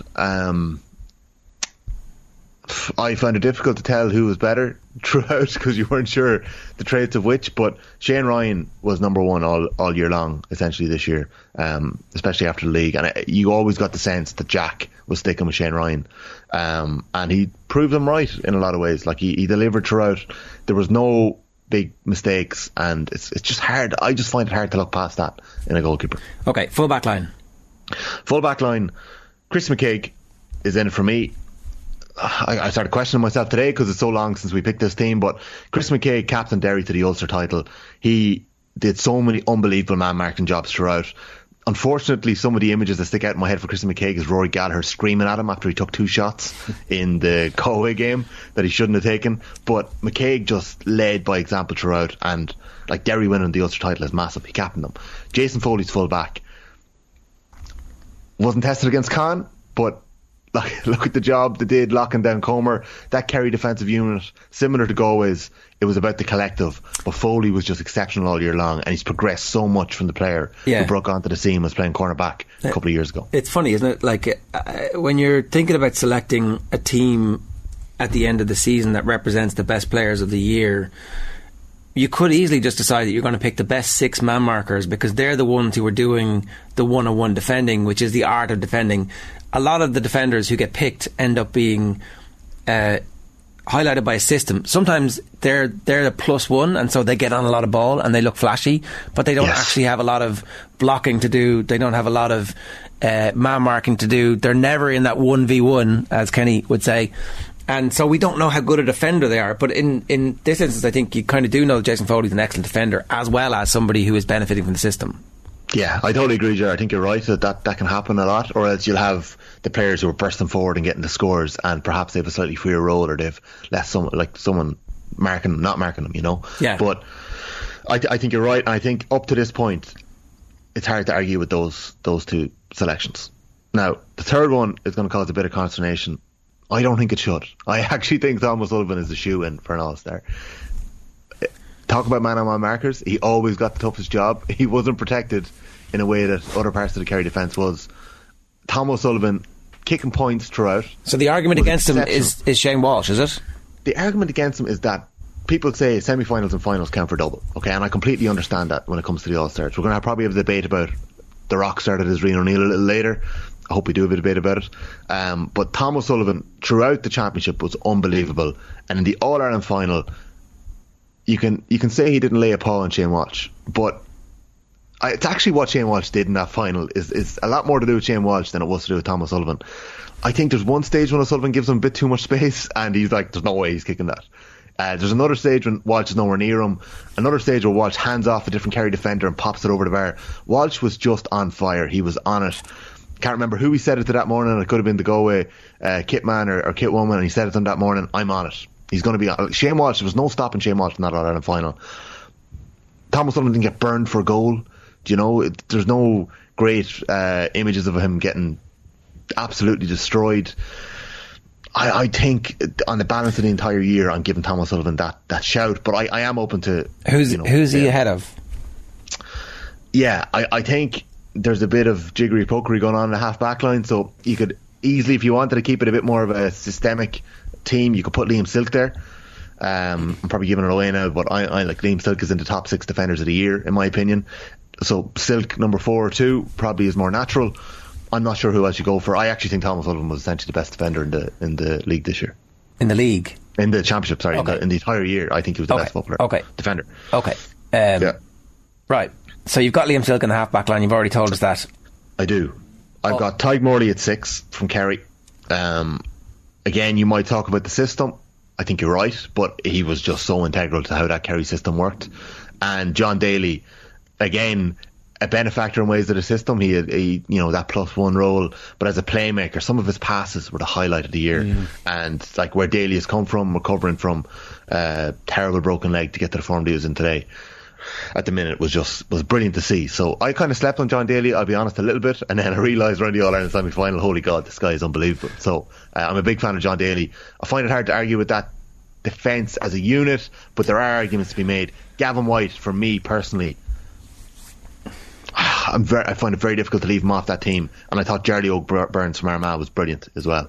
I'm a big fan of Brendan Rodgers as well. Cult hero Brendan Rodgers. Now look, it's hard to argue against bringing in John Daly, because like Dad's a Galway man, and like didn't he set up nearly all of Comer's scores in that game? Yeah, that's the thing. He kicks like a forward, and he's only 21. So it's hard, like I would have Rodgers close, but I mean it's hard to leave John Daly out, I think, at wing back. I think you're right. I think if that All-Ireland semi-final goes the other way and Rodgers gets the best of Damien Comer, there's very hard to leave Brendan Rodgers out of the All-Star team. And Daly didn't get into the RTE Sunday Game Team of the Year, I don't think. So like, did he not? But like a lot of people were even saying he was almost good enough to be nominated for Footballer of the Year. Like he was probably in the top 7 or 8. So yeah, leaving John Daly out, I think, is a non-runner. Okay, I do think semi-finals count double, and I think James McCarthy put in one of the greatest performances an individual has ever put in for the greatest team of all time, and I think I would certainly find a way to grandfather him in. Everybody here knows I'm biased. Big fan of James McCarthy, but I'm happy you're making that argument, Jared, because Paddy Andrews very passionately made it on the Football Pod as well. And like it's an all-time great standout performance in the losing team. It's like it's the defensive equivalent of Shane Walsh in the final. Like it's almost as effective. Like lest we forget, Kerry were killing Dublin until a little bit of Evan Comerford jiggery pokery, and then James McCarthy had to back that up. So Comerford keeps them alive, but they're like clinging on by their fingernails. And then they push Kerry to the pin of their collar, and they require like the greatest free kick we've ever seen. But this Kerry team, who I think could easily win 3 in a row, would have been stopped in their tracks cold by James McCarthy's performance in that semi-final. And I think by one man, you need to be able to. Well, not very many other people stood up to the level that they were capable of standing up to. In the second half, several players played well, but in the first half, Fenton was good in the first half. Sorry, but McCarthy was sensational. Can I say something against that? So these are judged on league and championship, yes. So Dublin get relegated from the league. Are they? Hold on. Yeah, I think so. I think they should. No, we don't know. Dublin get relegated from the league. They win a Leinster championship at a canter, as they usually do. So then you're looking at a quarter-final win, and a loss to Kerry. So I find it hard to put any dubs. A loss, yeah, but scoreboard journalism here. Good. You can play the best game of your life in a defeat. Well, yeah. And for the All-Stars, it's not about whether or not the team won or lost. Who are you putting McCarthy in for? I'm putting Liam Silk in the full-back line. Right. And you do what you want there. I don't care. You're taking out. Well, it's either. I think it's one of the Kerry lads. One of the Kerry lads. Like so either Foley or Sullivan. Or it's Liam Silk. I don't care. Right? You. I don't mind. But I'm saying in my team, Kerry. I will. Maybe we can come back to this before we finish. But like, I will say that the triple turnover, the kick out that he breaks, and the point that he kicks, being in the stadium was like, and feeling the blue wave and the noise, where usually I'm, a broken Mead fan, I was a neutral that day. It was incredible to witness what James McCarthy did. Like, he got the entire place off their feet. He did only play 2 championship games. Yes, correct. I still will go back to the point that Kieran Donaghy was Footballer of the Year when he played a game and a half. Like, he was the Footballer of the Year. But they won the All-Ireland. Yeah. But they won the All-Ireland. Yeah, but he turned the course of that. And like, anyway, okay. James didn't turn the course of anything. But look, he turned the course of an absolute hammering into last kick of the game, I think. Sure. But like, come Who cares? Who cares? Like, who cares? That's the way. I played brilliantly. Did you feel alive? Are you not entertained? I felt more alive when Sean O'Shea kicked the winning score and Kerry go on to win the All-Ireland as a result. You're up for Kerry, were you? No, I felt alive as a neutral watching that moment. I was like, yeah, but you wouldn't have got that moment, is my point. It would have been a 12 to 15 point mullering. But I think it would be harsh to take a Kerry lad out because of it. Harsh, but sure, life is harsh. True. Midfield, Conor Glass and Killian McDade. I think Killian McDade might be one of those unopposed. I had this wrapped up on June 25th. I tweeted, you can hand Conor Glass as All-Star this evening. That was about 8 minutes into the Derry Clare game, and the next day I actually tweeted, you can hand Killian McDade as All-Star this evening. But that was a much easier argument because he had put in one of the most remarkable performances in the All-Ireland quarter-final against Armagh, where he single-handedly essentially kept them through in extra time with that goal, that unbelievable point. Like, McDade and Glass, 2 guys back from the AFL, not always the easiest transition, but did they set the tone this year physically, even emotionally, the way they played. McDade's quality on the ball, like I think it was the Leitrim game when we first realised that, okay, this guy can kick points. I think he kicked 3 points from the 45 that day, and he just delivered throughout. Awesome footballers, the 2 of them. Glass after leading Glen to another Derry Championship at the weekend, so he's had a good year himself. So I just find it hard to argue with the 2 of them. The other shouts, Paul Conroy faded as the championship went on, had an unbelievable year up to that. Fenton, I think we do judge the Dubs at different standards, but he just didn't have the type of year that we're so used to seeing with Brian Fenton. Jack Barry was in the mix. I actually think Diarmuid O'Connor was unlucky not to get nominated, but I just find it hard to argue with Garrett McKinless as well was nominated too. Find it hard to argue with McDade and Glass. Okay, the half forward line. Yeah, there's a couple of debates we can have here, right? But I'll give you the half forward line that we settled on the football pod. Paudie Clifford 10, Sean O'Shea 11, Kieran Kilkenny 12. I can spot my omission there straight away. Go for it. Who? Kilkenny. Shall I give our full forward line before? Sorry, go on, Tommy. Yeah. Okay, we'll talk about them as a 6 because there might be somebody who's 13, David Clifford. Sorry, the second unopposed 13. Yeah. 15, Shane Walsh. Third unopposed. Yeah. 14, Damien Comer. Okay. Now go on, have at me. Kilkenny out and Shane McGuigan in for me. McGuigan was unbelievable this year. And both of them lost semi-final. Like, it's it's much for muchness. And Kilkenny was brilliant again. And maybe you do have to get the dubs in there. You don't. 1 or 2. I don't think you do. Like my dub, you know my dub. I would tend to agree that if we're holding Brian Fenton to higher standards, you kind of have to hold Kilkenny to the same standard, where he's been in the conversation for Footballer of the Year and didn't reach that level this year. Second half against Kerry, stood up. First half against Kerry, didn't have his best game, I would say. He was head and shoulders above the rest of their dubs throughout the year. The only one that consistently performed. Fenton had moments, McCarthy had that second half. Kieran Kilkenny throughout the year was the only dub that kept his standards up there, in my opinion. Rian O'Neill not in the team, and so therefore do you not stick Shane Walsh into the half forward line and away you go? Because you have to have Comer and Walsh, don't you? Do you have to have Comer, Shane? That's the big debate that we would have had. Like Shane McGuigan, I totally agree with you. He was actually in my personal team, top scorer in Ulster. Oh, you're distancing yourself from the official football pod team there, throwing your football pod colleagues under the bus. I hope Paddy and James both realise that. It's okay to do it on the pod, but you can't do it in public. Yeah, you're right. I made the argument for Shane McGuigan, guys, but how do you leave off Rian O'Neill? When you say, are you not entertained? Rian O'Neill and that Armagh side delivered so much this year from day one. From that beating they dished out to the Dubs and Croker, where we all stood up and went, what's going on here? And it led to their relegation. Armagh obviously fell short in one of the most epic games of Gaelic football I think we've ever seen, on every level. And Rian O'Neill was essential through it. If you do look at it on results, and you can switch it around whatever way you want in terms of O'Neill and Shane McGuigan, McGuigan won his province, O'Neill didn't, and then of course McGuigan gets to the All-Ireland semi-final, O'Neill doesn't, albeit O'Neill was brilliant in that defeat to Galway in the quarter-final, and that kick to bring it to extra time was just incredible. But if you do look at results, and results is maybe a harsh way of differentiating between players, but McGuigan has to get in there. O'Neill would be the most unlucky player not to get in there, probably. It's the All-Star, Shane. It's not about results. It's about individual performances, isn't it? Yeah. But then if individual performances lead to big wins, is that not something to take into account as well? I don't know. I'm not going to argue too strongly against Rian O'Neill because I can't and don't want to. Who are you leaning on, Jared? I would have thought that people would have been chewing Damien Comer out of this team. So somebody who knows a little bit about playing football, a bit more than I would say the three of us, even Tommy. No way. Is Cian Johnson, who's working with us at the moment. Oh yeah. Rian O'Neill over Comer all day, Tommy. Comer was locked down in the quarter-final and the final. Had a good game against Derry when Rogers marked him instead of McCaig. Hey. I'm listening to Keane on that one. Hey. I had Comer in my team because of what he did in that All-Ireland semi-final, and I think the Galway system let him down in the All-Ireland final. It made no sense to me that Damien Comer didn't get any ball. Maybe he wasn't right.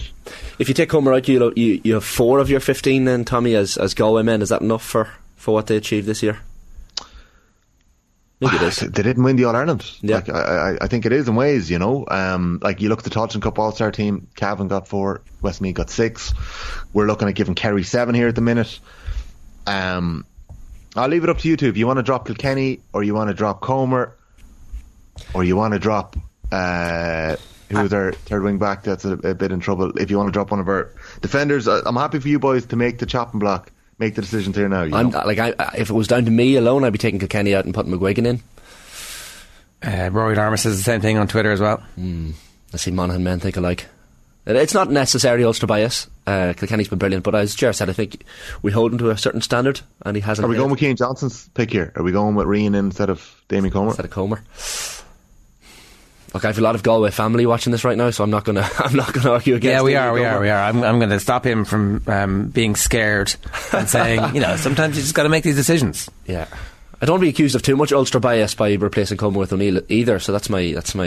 Well, I think Rian O'Neill had such an exceptional, entertaining year. Oh, we're dropping Damien Comer for Rian O'Neill. I don't know about this. It'll inspire him over the winter. Maybe. He'll stick that picture up. What do you think of that? OTBAM when they win next year. Yes. We're backing you, Tommy. That's what you wanted.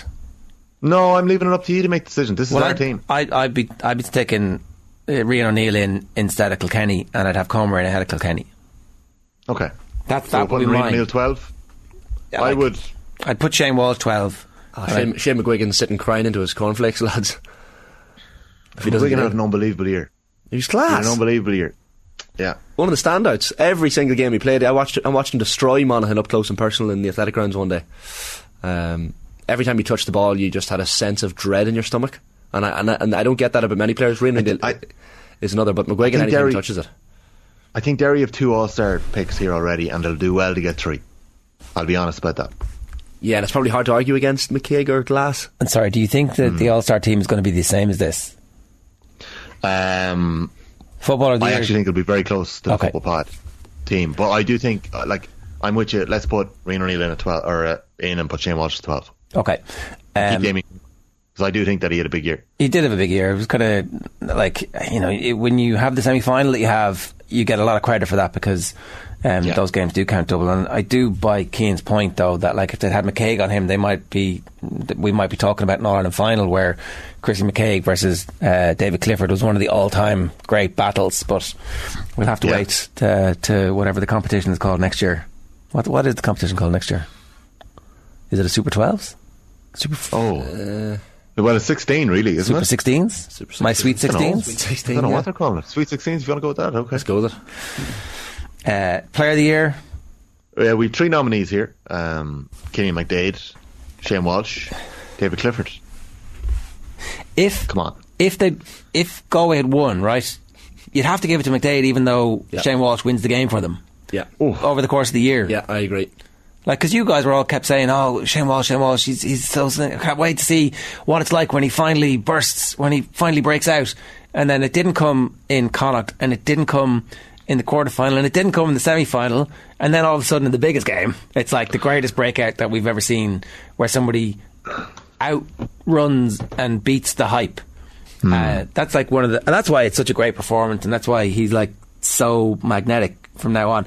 But Killian McDade was the heartbeat of that team that brought a team who were 5th or 6th favourites to within 10 minutes of winning the All-Ireland. Clifford's going to get it, right? But I can make the case that... I think you can make the case. I do think that if Shane Walsh leads Galway to the All-Ireland title, and you talk about the appeal of a player, you talk about the marketability of a player, I actually think that's a factor here. I think that's why Andy Moran won Footballer of the Year and Paddy Andrews never won an Ulster. Just because McDade doesn't wear white boots? Come on.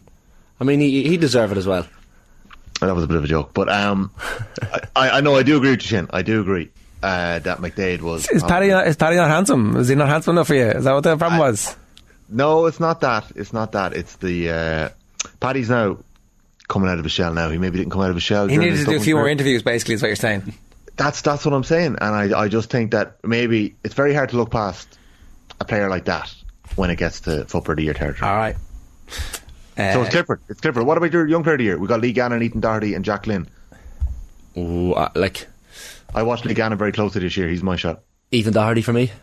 Does not look like a Gaelic footballer. He literally skinned. Every single pick has been from Ulster. See, he was brilliant in every game I watched, and I saw all of Derry's games, and I just find it hard. He just orchestrated things, and I know Rory Gallagher loves him, wants everything to go through him. Just does a job. And it's underrated in some ways because you have some of the bigger names around him, like Glass and McGuigan ahead of him as well, doing the business. For me it's Ethan Doherty. I don't know who'll get it. I don't know what the bookies say on that one, but I'd be picking Ethan Doherty. Yeah, okay, I can go with that as well. Okay. Tommy, I don't know who you have to complain to get a ticket for it, but you should go. You should go and take the brickbats. You'd enjoy getting slagged off at the bar for 4 hours by a bunch of lads wrecking your head about why they should have been in your team.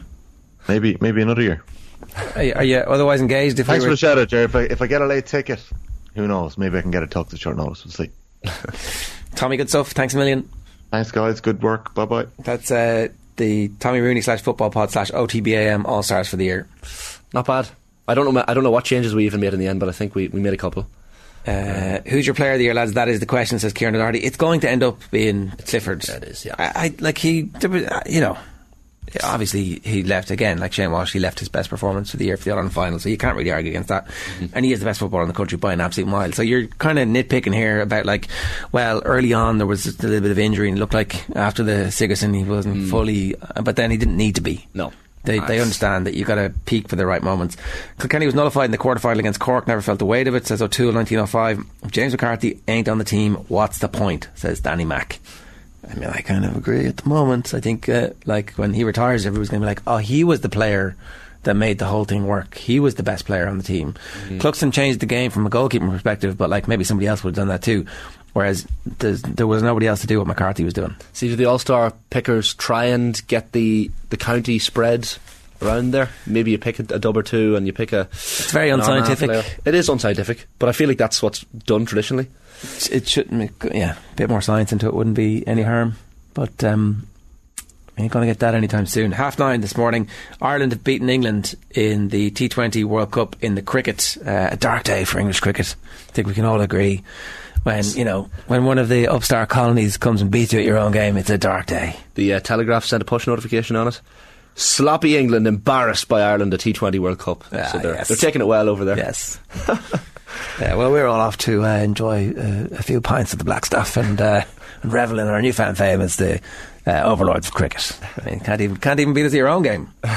On a slightly separate but related tangent, one of the Wrexham players has been reprimanded for writing F the Tories on his boots.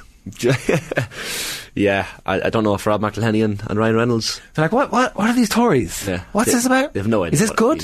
Is this bad?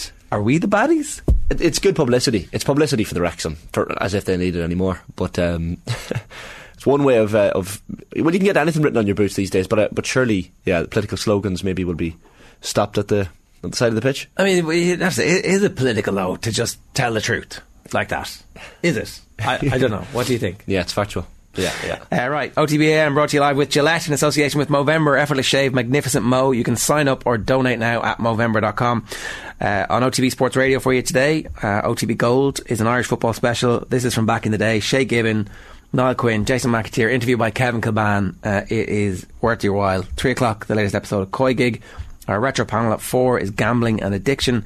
OTB Gold is Colin Gooch Cooper at 6, and then the show is live tonight with Joe Malloy, where there'll be plenty on the cricket and loads more besides. Follow OTB across our social channels and subscribe to the OTB Podcast Network for all the best in the latest sports content. After the break, we're back with Republic of Ireland football star Denise O'Sullivan. We chatted yesterday in the back of Ireland's World Cup draw. Tomorrow on the show, more on Ireland's historic win this morning over England down in the Melbourne Cricket Ground, and also our hurling All-Stars predictions, plus plenty more. We'll see you then. OTB AM. Alright, I'm delighted to say Denise O'Sullivan is with us. Denise, good morning to you. How are you? I'm very good. How are you doing? I'm very good. What part of the world are you in at the moment? I'm in North Carolina now. Right, okay. Your season is over, is it? The final is next week, this weekend coming, is it? Yeah, unfortunately we didn't make the playoffs this year, so we finished our last game on September 30th, so I've been off a while now after international camp. Right, so it's proper off-season, hanging out, taking advantage of the good weather in North Carolina? Yeah, it's beautiful here right now, but just training myself and just hanging with the family that I live here and stuff, so it's not too bad. I'm excited to go back to Ireland though and see family soon. I was going to say, so is that the plan for a while, to take a bit of downtime, or like in the past in the off season sometimes you've gone on loan to Australia? Do you have any plans? Yeah, this year I didn't want to go anywhere. I wanted to kind of give my body a rest from going and playing again. It's been a tough season with the Courage, so going to Australia wasn't really on the cards this year, and obviously with the World Cup I want to make sure my body is 100% right going into next year, so I'll be spending a lot of time training myself here. I'll stay around North Carolina probably for most of the off-season, go home for Christmas, but I'll be in the gym getting things right myself. I think you guys missed out on the playoffs by a single point at the end of a 20-game season.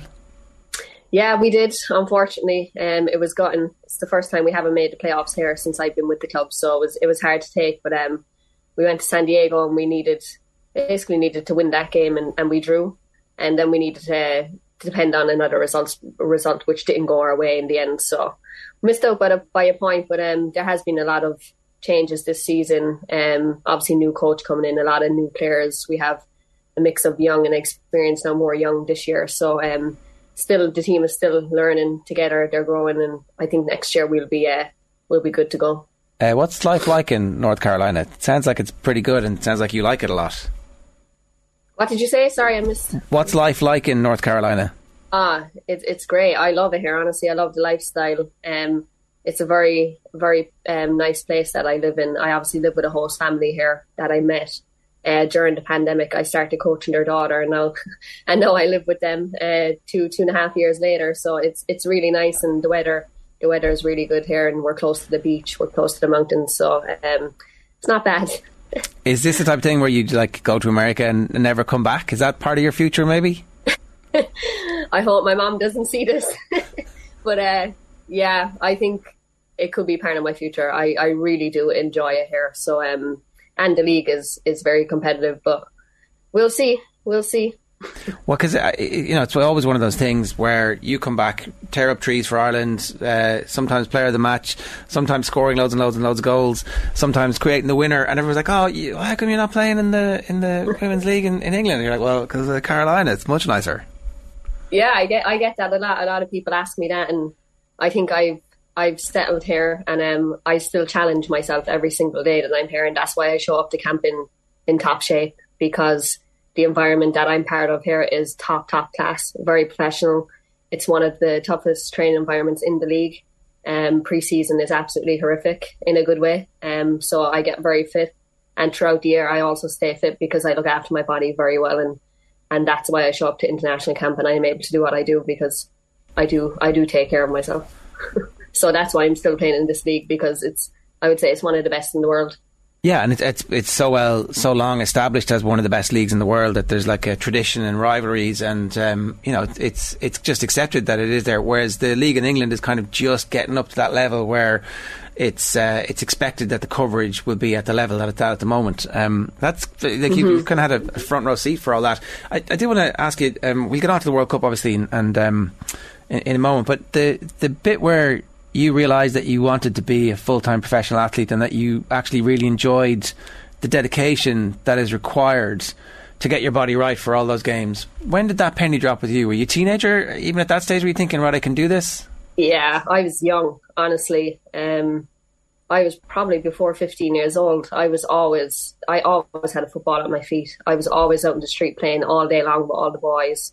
My mum would call me in for dinner 8 p.m. that night, so I would never ever stop until I got home from school. And once I got called into the schools teams, the Irish teams, I just knew that I wanted to be a professional footballer. It was always there. The love for the game was always there. So I knew definitely from a very, very young age that I wanted to be that, and I just put my mind to it from a young age and stuck with it and worked hard. And yeah. Is the key moment the move to Glasgow, or was it even before that where you were like, okay, actually I could make it all the way to professionalism here? I think it was definitely, that helped a lot, the move to Glasgow, because before that I always knew I wanted to be a professional footballer, but I think the hurdle that I had to get over was leaving home, obviously coming the youngest of 10 in my family, being around my family all the time, it was very, very hard for me to leave home. So once I got over that hurdle and I'd done it, then I got a taste of what life could be as a professional footballer, and once I got that taste, I knew from there on that I was gonna kick on and play at the highest level eventually. And so obviously Glasgow is successful. You scored a goal every second game over the course of 3 seasons with them. When does the opportunity to come to the States happen? How did that fall into place? We actually played the USA with the national team. I think it was back in 2015. I was with Glasgow at the time, and I had an agent then as well, representing me. And I'm pretty sure the Houston Dash coaches or whatever got in touch. They seen me play against the USA. They got in touch with my agent representative, and they just spoke from there on. And going to the USA, when I was there with the national team, I remember saying to Savannah McCarthy, like, I remember it, like, on the bus, I said to her, I would love to play in the USA. And she'll tell you that herself. And after that, it was so interesting because everything just started to happen, and they were talking about contracts. And then I was just there. It was mad. So, USA was always somewhere I wanted to play, and still here 6 years later. Well, so that's the bit. So you get somewhere and you don't know if you're going to make a success of it. Obviously, you give yourself every opportunity you possibly can in terms of fitness and psychology and everything. But like, when do you realise you're good enough to be there and to actually not just be good enough to be there, but to actually be there and thrive? Yeah, I mean, it wasn't easy at all. I first went to Houston and I had to go through a lot of challenges in that second year. First year was all right. I was getting game time, and then going into the second year, a changing coach. Coach didn't really like me, fair enough. And I got a minute playing time every game. sometimes I wouldn't even come onto the pitch. And I do remember coming back to the national team. We played against Scotland, and I just wasn't myself on the pitch. No confidence, wasn't fit because I wasn't getting game time. I wasn't sharp. So I did have a chat in camp with Dan Horan, the strength coach, and he said to me, "You got to go back and tell him that you need to leave." And I built up the courage to go do that, and after that my career just kicked on when the North Carolina Courage wanted me to come down here. Because in American sports, it's not quite as easy. Like, trades do happen, but it's not the same. Like, there's not that kind of general acceptance that the player has a lot of power. You can refuse to play, you can ask for a trade, but like, you very frequently get treated really badly if you do that. Yeah, 100%. Definitely wasn't easy, and I think that's why I was half afraid to go and tell them. But I did anyway. And the way it works here is, they said yes, you can leave, as long as you don't go to another team in the NWSL. That's what they said. And I was planning to go to Germany at the time.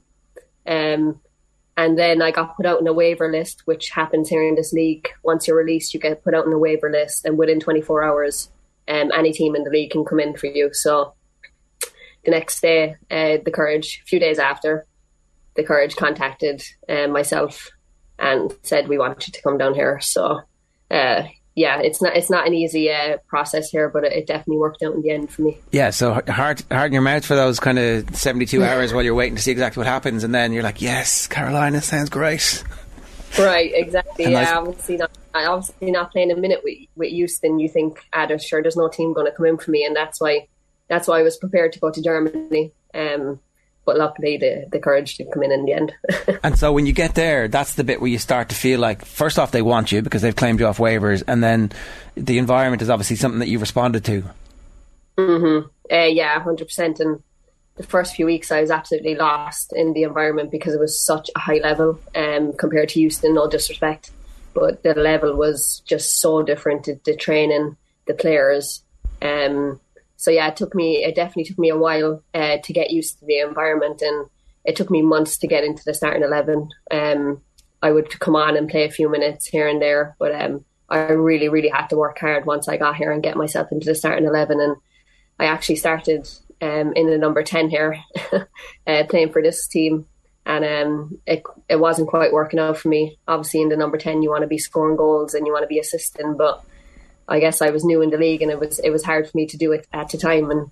And I got moved into number 6, the deeper role, and that seemed to really suit me. And I'm still playing in that position to this day. So it's working out well there. I really, really do like that deeper position and playing in the 6. That's important, isn't it? Because like the difference just from the ability to use your technical proficiencies, stamina, all that kind of stuff that and also then deeper lying passing range is hugely important. So did that happen in, like, were there conversations with the coaches saying, listen, I think or is it like one day in training you're just kind of ignoring the orders and you're like, I'm going to start playing number 6 and see if they notice that I'm not doing what I'm told but I'm really good at it? How does it work? Nah, it was definitely conversations with the coaches, with the staff, and they saw me at the time playing in that number 6. So one game I just got thrown in there. I think it was against Seattle, and probably didn't have my best game in the first game playing there. I was it was quite scary because you're receiving the ball closer to your own goal. So if you mess up, then it can be on you. So I was quite scared and not as confident. But as I played more games, I grew into it. And with this team now, we still play a 4-4-2 box formation. So the possession goes through the 6s all the time. So I get a lot of the ball when I'm playing here. I'm the start of the build-up most of the time, as well as the centre-back. So I do get a lot on the ball, and I get to create and break lines in doing that as well. So it's really nice. And then defensively as well, it's a lot of work, but it's what I like to do. And so while that's all happening, obviously your Ireland career is happening in parallel as well. The journey that the Ireland team has been on, where we're going to an international tournament in the World Cup next year, you came through an underage setup where qualifying for tournaments was actually something that happened a bit, like and so that's a good thing in that it conditions your expectations when you become senior international. Like, well, why wouldn't we be qualifying for tournaments? Every time I played for Ireland, we've tried to qualify, and then we did qualify, and then we reached the final. And we perform when we get there. So was it like that when you got into the senior team, or did it take a little while for that kind of attitude to kind of become more manifest amongst you and the rest of your teammates? Yeah, it definitely took a while. And look, senior international football is completely different. The level it's ridiculous, playing at that level, senior international. But the teams you come up against, and even the qualifying process, it was unbelievable. Like, to get through, it was so difficult to be able to qualify, and to be able to do it and get to a World Cup it's phenomenal. I'm still in disbelief that we actually made it, to the World Cup. But it's always hard at senior international football. The qualifying process is really difficult to do, to get through. And you see that the last few years, the teams that we get in our groups are like Sweden, Germany, and then second ranked teams as well. Very, very difficult teams. So it's completely different to underage. And now that we're actually going to a World Cup, I can't even put into words. I'm absolutely buzzing. Is there, so outside the camp, we look back on the friendly with Australia as this kind of very significant turning point. It's only a friendly, sure, whatever, but actually Australia very highly ranked, coming off a really great run, and it's a topsy-turvy game where there's loads of goals scored. It's kind of a little bit out of character. It wasn't just a 1-0. Right. Was that the shot in the arm that the team needed in terms of confidence, or had you kind of felt like actually the progress was being made anyway? Yeah, I felt like the progress was being made anyway. Before that, I think this team has been growing the past 2 years, year and a half, 2 years, and to play against Australia at home and get that result, it definitely did give us more confidence. We knew we could do something special from there on, for sure. Australia being, I think they're ranked 13th in the world. Very, very good team. One of the best players, one of the best strikers in the world they have in Sam Kerr. So we know what kind of team they are. They're very, very good. And obviously playing them in the first game in their host nation, I'm sure they'll have a huge, huge crowd behind them. Will be difficult, but it's really exciting. I can't wait. It is kind of ironic that they were important on the staging post for this team to get the self-confidence to start expressing itself the way they have over the course of the competition, and then lo and behold, we're out first in the first game of the World Cup. It's kind of class. Like, you want the opening ceremony, you want the opening game.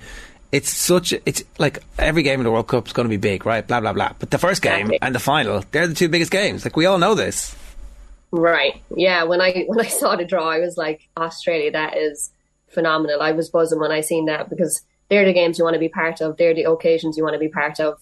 It's going to be very, very, very exciting. But obviously it's a tough group, as you said. There's no easy games in the World Cup. So whoever we got, I would have been happy with, because we're going and we're not just going there to compete. We're going there to do something special. And I think this team can really do something special now. We're really growing, and we've come together as a really good team. So this next summer is going to be exciting. Looking back on the qualifying campaign, are there any other turning points where you think, actually, that's really important for us as a group, as a team? Were there moments that you think back to and go, if that hadn't happened, it might not have galvanised us the way we were, or we might not have believed in ourselves the way we had to at the end? I mean, a lot of the results in the qualifying campaign, I think the Sweden game was absolutely huge. I think getting that point away from home was, I mean, if we didn't do that, I think we may not be in this position today, But yeah, that was a turning point for us over there. I think we really came together as a team. Very, very tough game. We were sitting on top of our own box for almost 90 minutes, and they're the type of games that we can, we love to do that. Our defence is absolutely phenomenal, and they were excellent in that game. And we can sit deep, we can stay compact, and we can work very, very hard. That's a really good quality that the team has. So I think that Sweden game, getting that point there was absolutely huge for us. I wonder how much you feel about the transformation in the level of excitement that the team generates amongst the public. We had Emma Byrne on commentary for us that night, and she was obviously down pitch side at the end, and Nathan was doing all the interviews, but so many people were coming over, and the conversation automatically leaned back towards Liberty Hall and the stand that her and her teammates had to take to transform women's football, the tracksuits being taken back off them, changing the airports, to the bit where it's the billboards and it's ads on TV and it's full coverage of everything, and you're going to a World Cup. It's like it's an incredible short period of time between then and now. I know, it's looking back at it, it's absolutely phenomenal.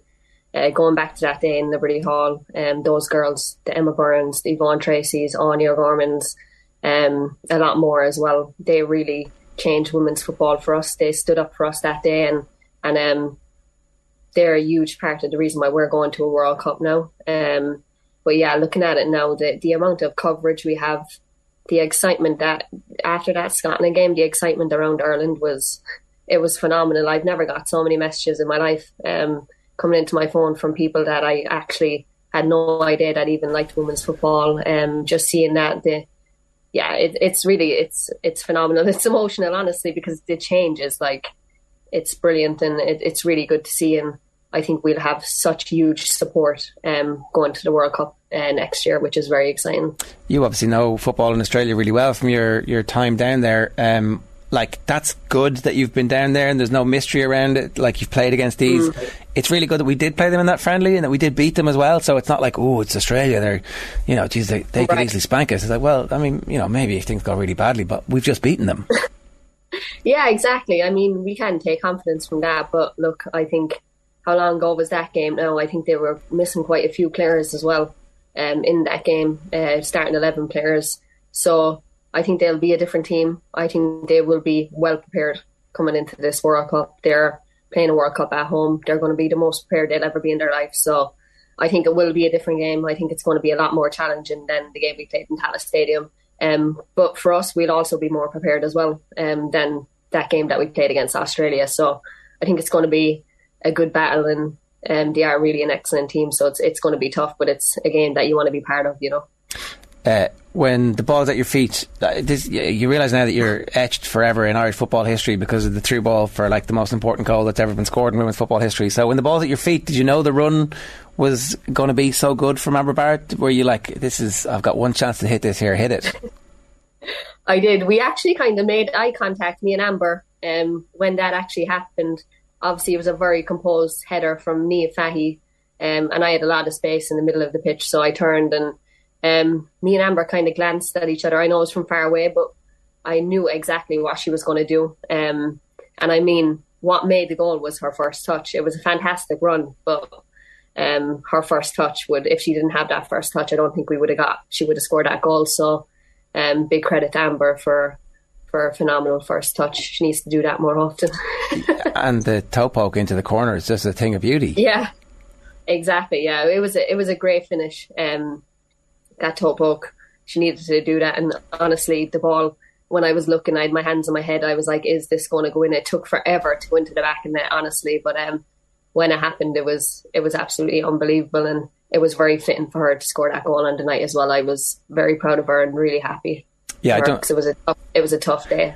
I don't know if you've had a chance to see her interview on TV afterwards, but it's absolutely phenomenal. Like, it's also going down in the annals of history as like one of the great post-match Irish sports interviews ever. Like, for her to be able to channel all that, explain how the goal was scored, and still have time for a joke at the end while perfectly capturing the sombre mood was just sensational. Yeah, it was phenomenal, and for her in such a big moment to score a goal that's potentially going to bring the team to the World Cup, to then go over and be just really calm and dedicate that goal to the people who were lost in that tragedy. It was phenomenal. And yeah, we were all very proud of her, because she did have a tough few days, and for us to see her do that was really good. This team is obviously in a cycle now where, fingers crossed, we do well at the World Cup, and fingers crossed that improves our seeding for the next draw for the Euros, and then hopefully it's this kind of nice rolling ball of momentum that the team can get. That's brilliant for football generally, and for women's football. From a personal level, we've talked about your medium-term future, certainly in America. Is there a long-term future in football for you? Do you want to be a coach? Is that something that you're interested in? Because, it sounds like it's been your life up to this point, and there are growing numbers of opportunities for high-profile people with multitude experience, backgrounds. You know what football's like in Australia, you know what it's like in America, you know what it's like in Ireland, you know what it's like in Scotland. Like, it's a brilliant CV you've put together kind of almost accidentally in a way. Yeah, absolutely. I think it's definitely something I want to stay in sports for sure. I'm in the process of doing my B license, so we'll see about coaching. But I have another huge interest in media as well, working in media. So hopefully in the next few years I can get the ball rolling on that and get some experience and see where it goes. But I do definitely want to stay in the sport. It's growing now. Women's football is absolutely phenomenal. So yeah, it's something I would love to do. Well, listen, enjoy the downtime. However, downtime is. I presume it's a lot of. Is it kind of boring training when there's no matches? No, I love in the off season. I love going. I love going into the gym. Just to work on myself, things that I need to work on. I think the last part of the season there, it was game after game after game. I think we had eight or 9 games in 3.5 weeks. So I couldn't really get myself in the gym. I couldn't really keep my strength up. So now that I have no games, it's something I can really focus on, just keeping strong and keeping, just injury prevention stuff. So that's what I'm focusing on right now for the next few months, which is really nice. I love doing it. Well, enjoy the Carolina sun and the Cork winter whenever you get back to that. And I hope it's the best year of your life, Denise. Thanks a million for joining us. Cheers. Thank you. Thanks, guys. See ya. OTB AM with Gillette in association with Movember. Effortless shave, magnificent mo.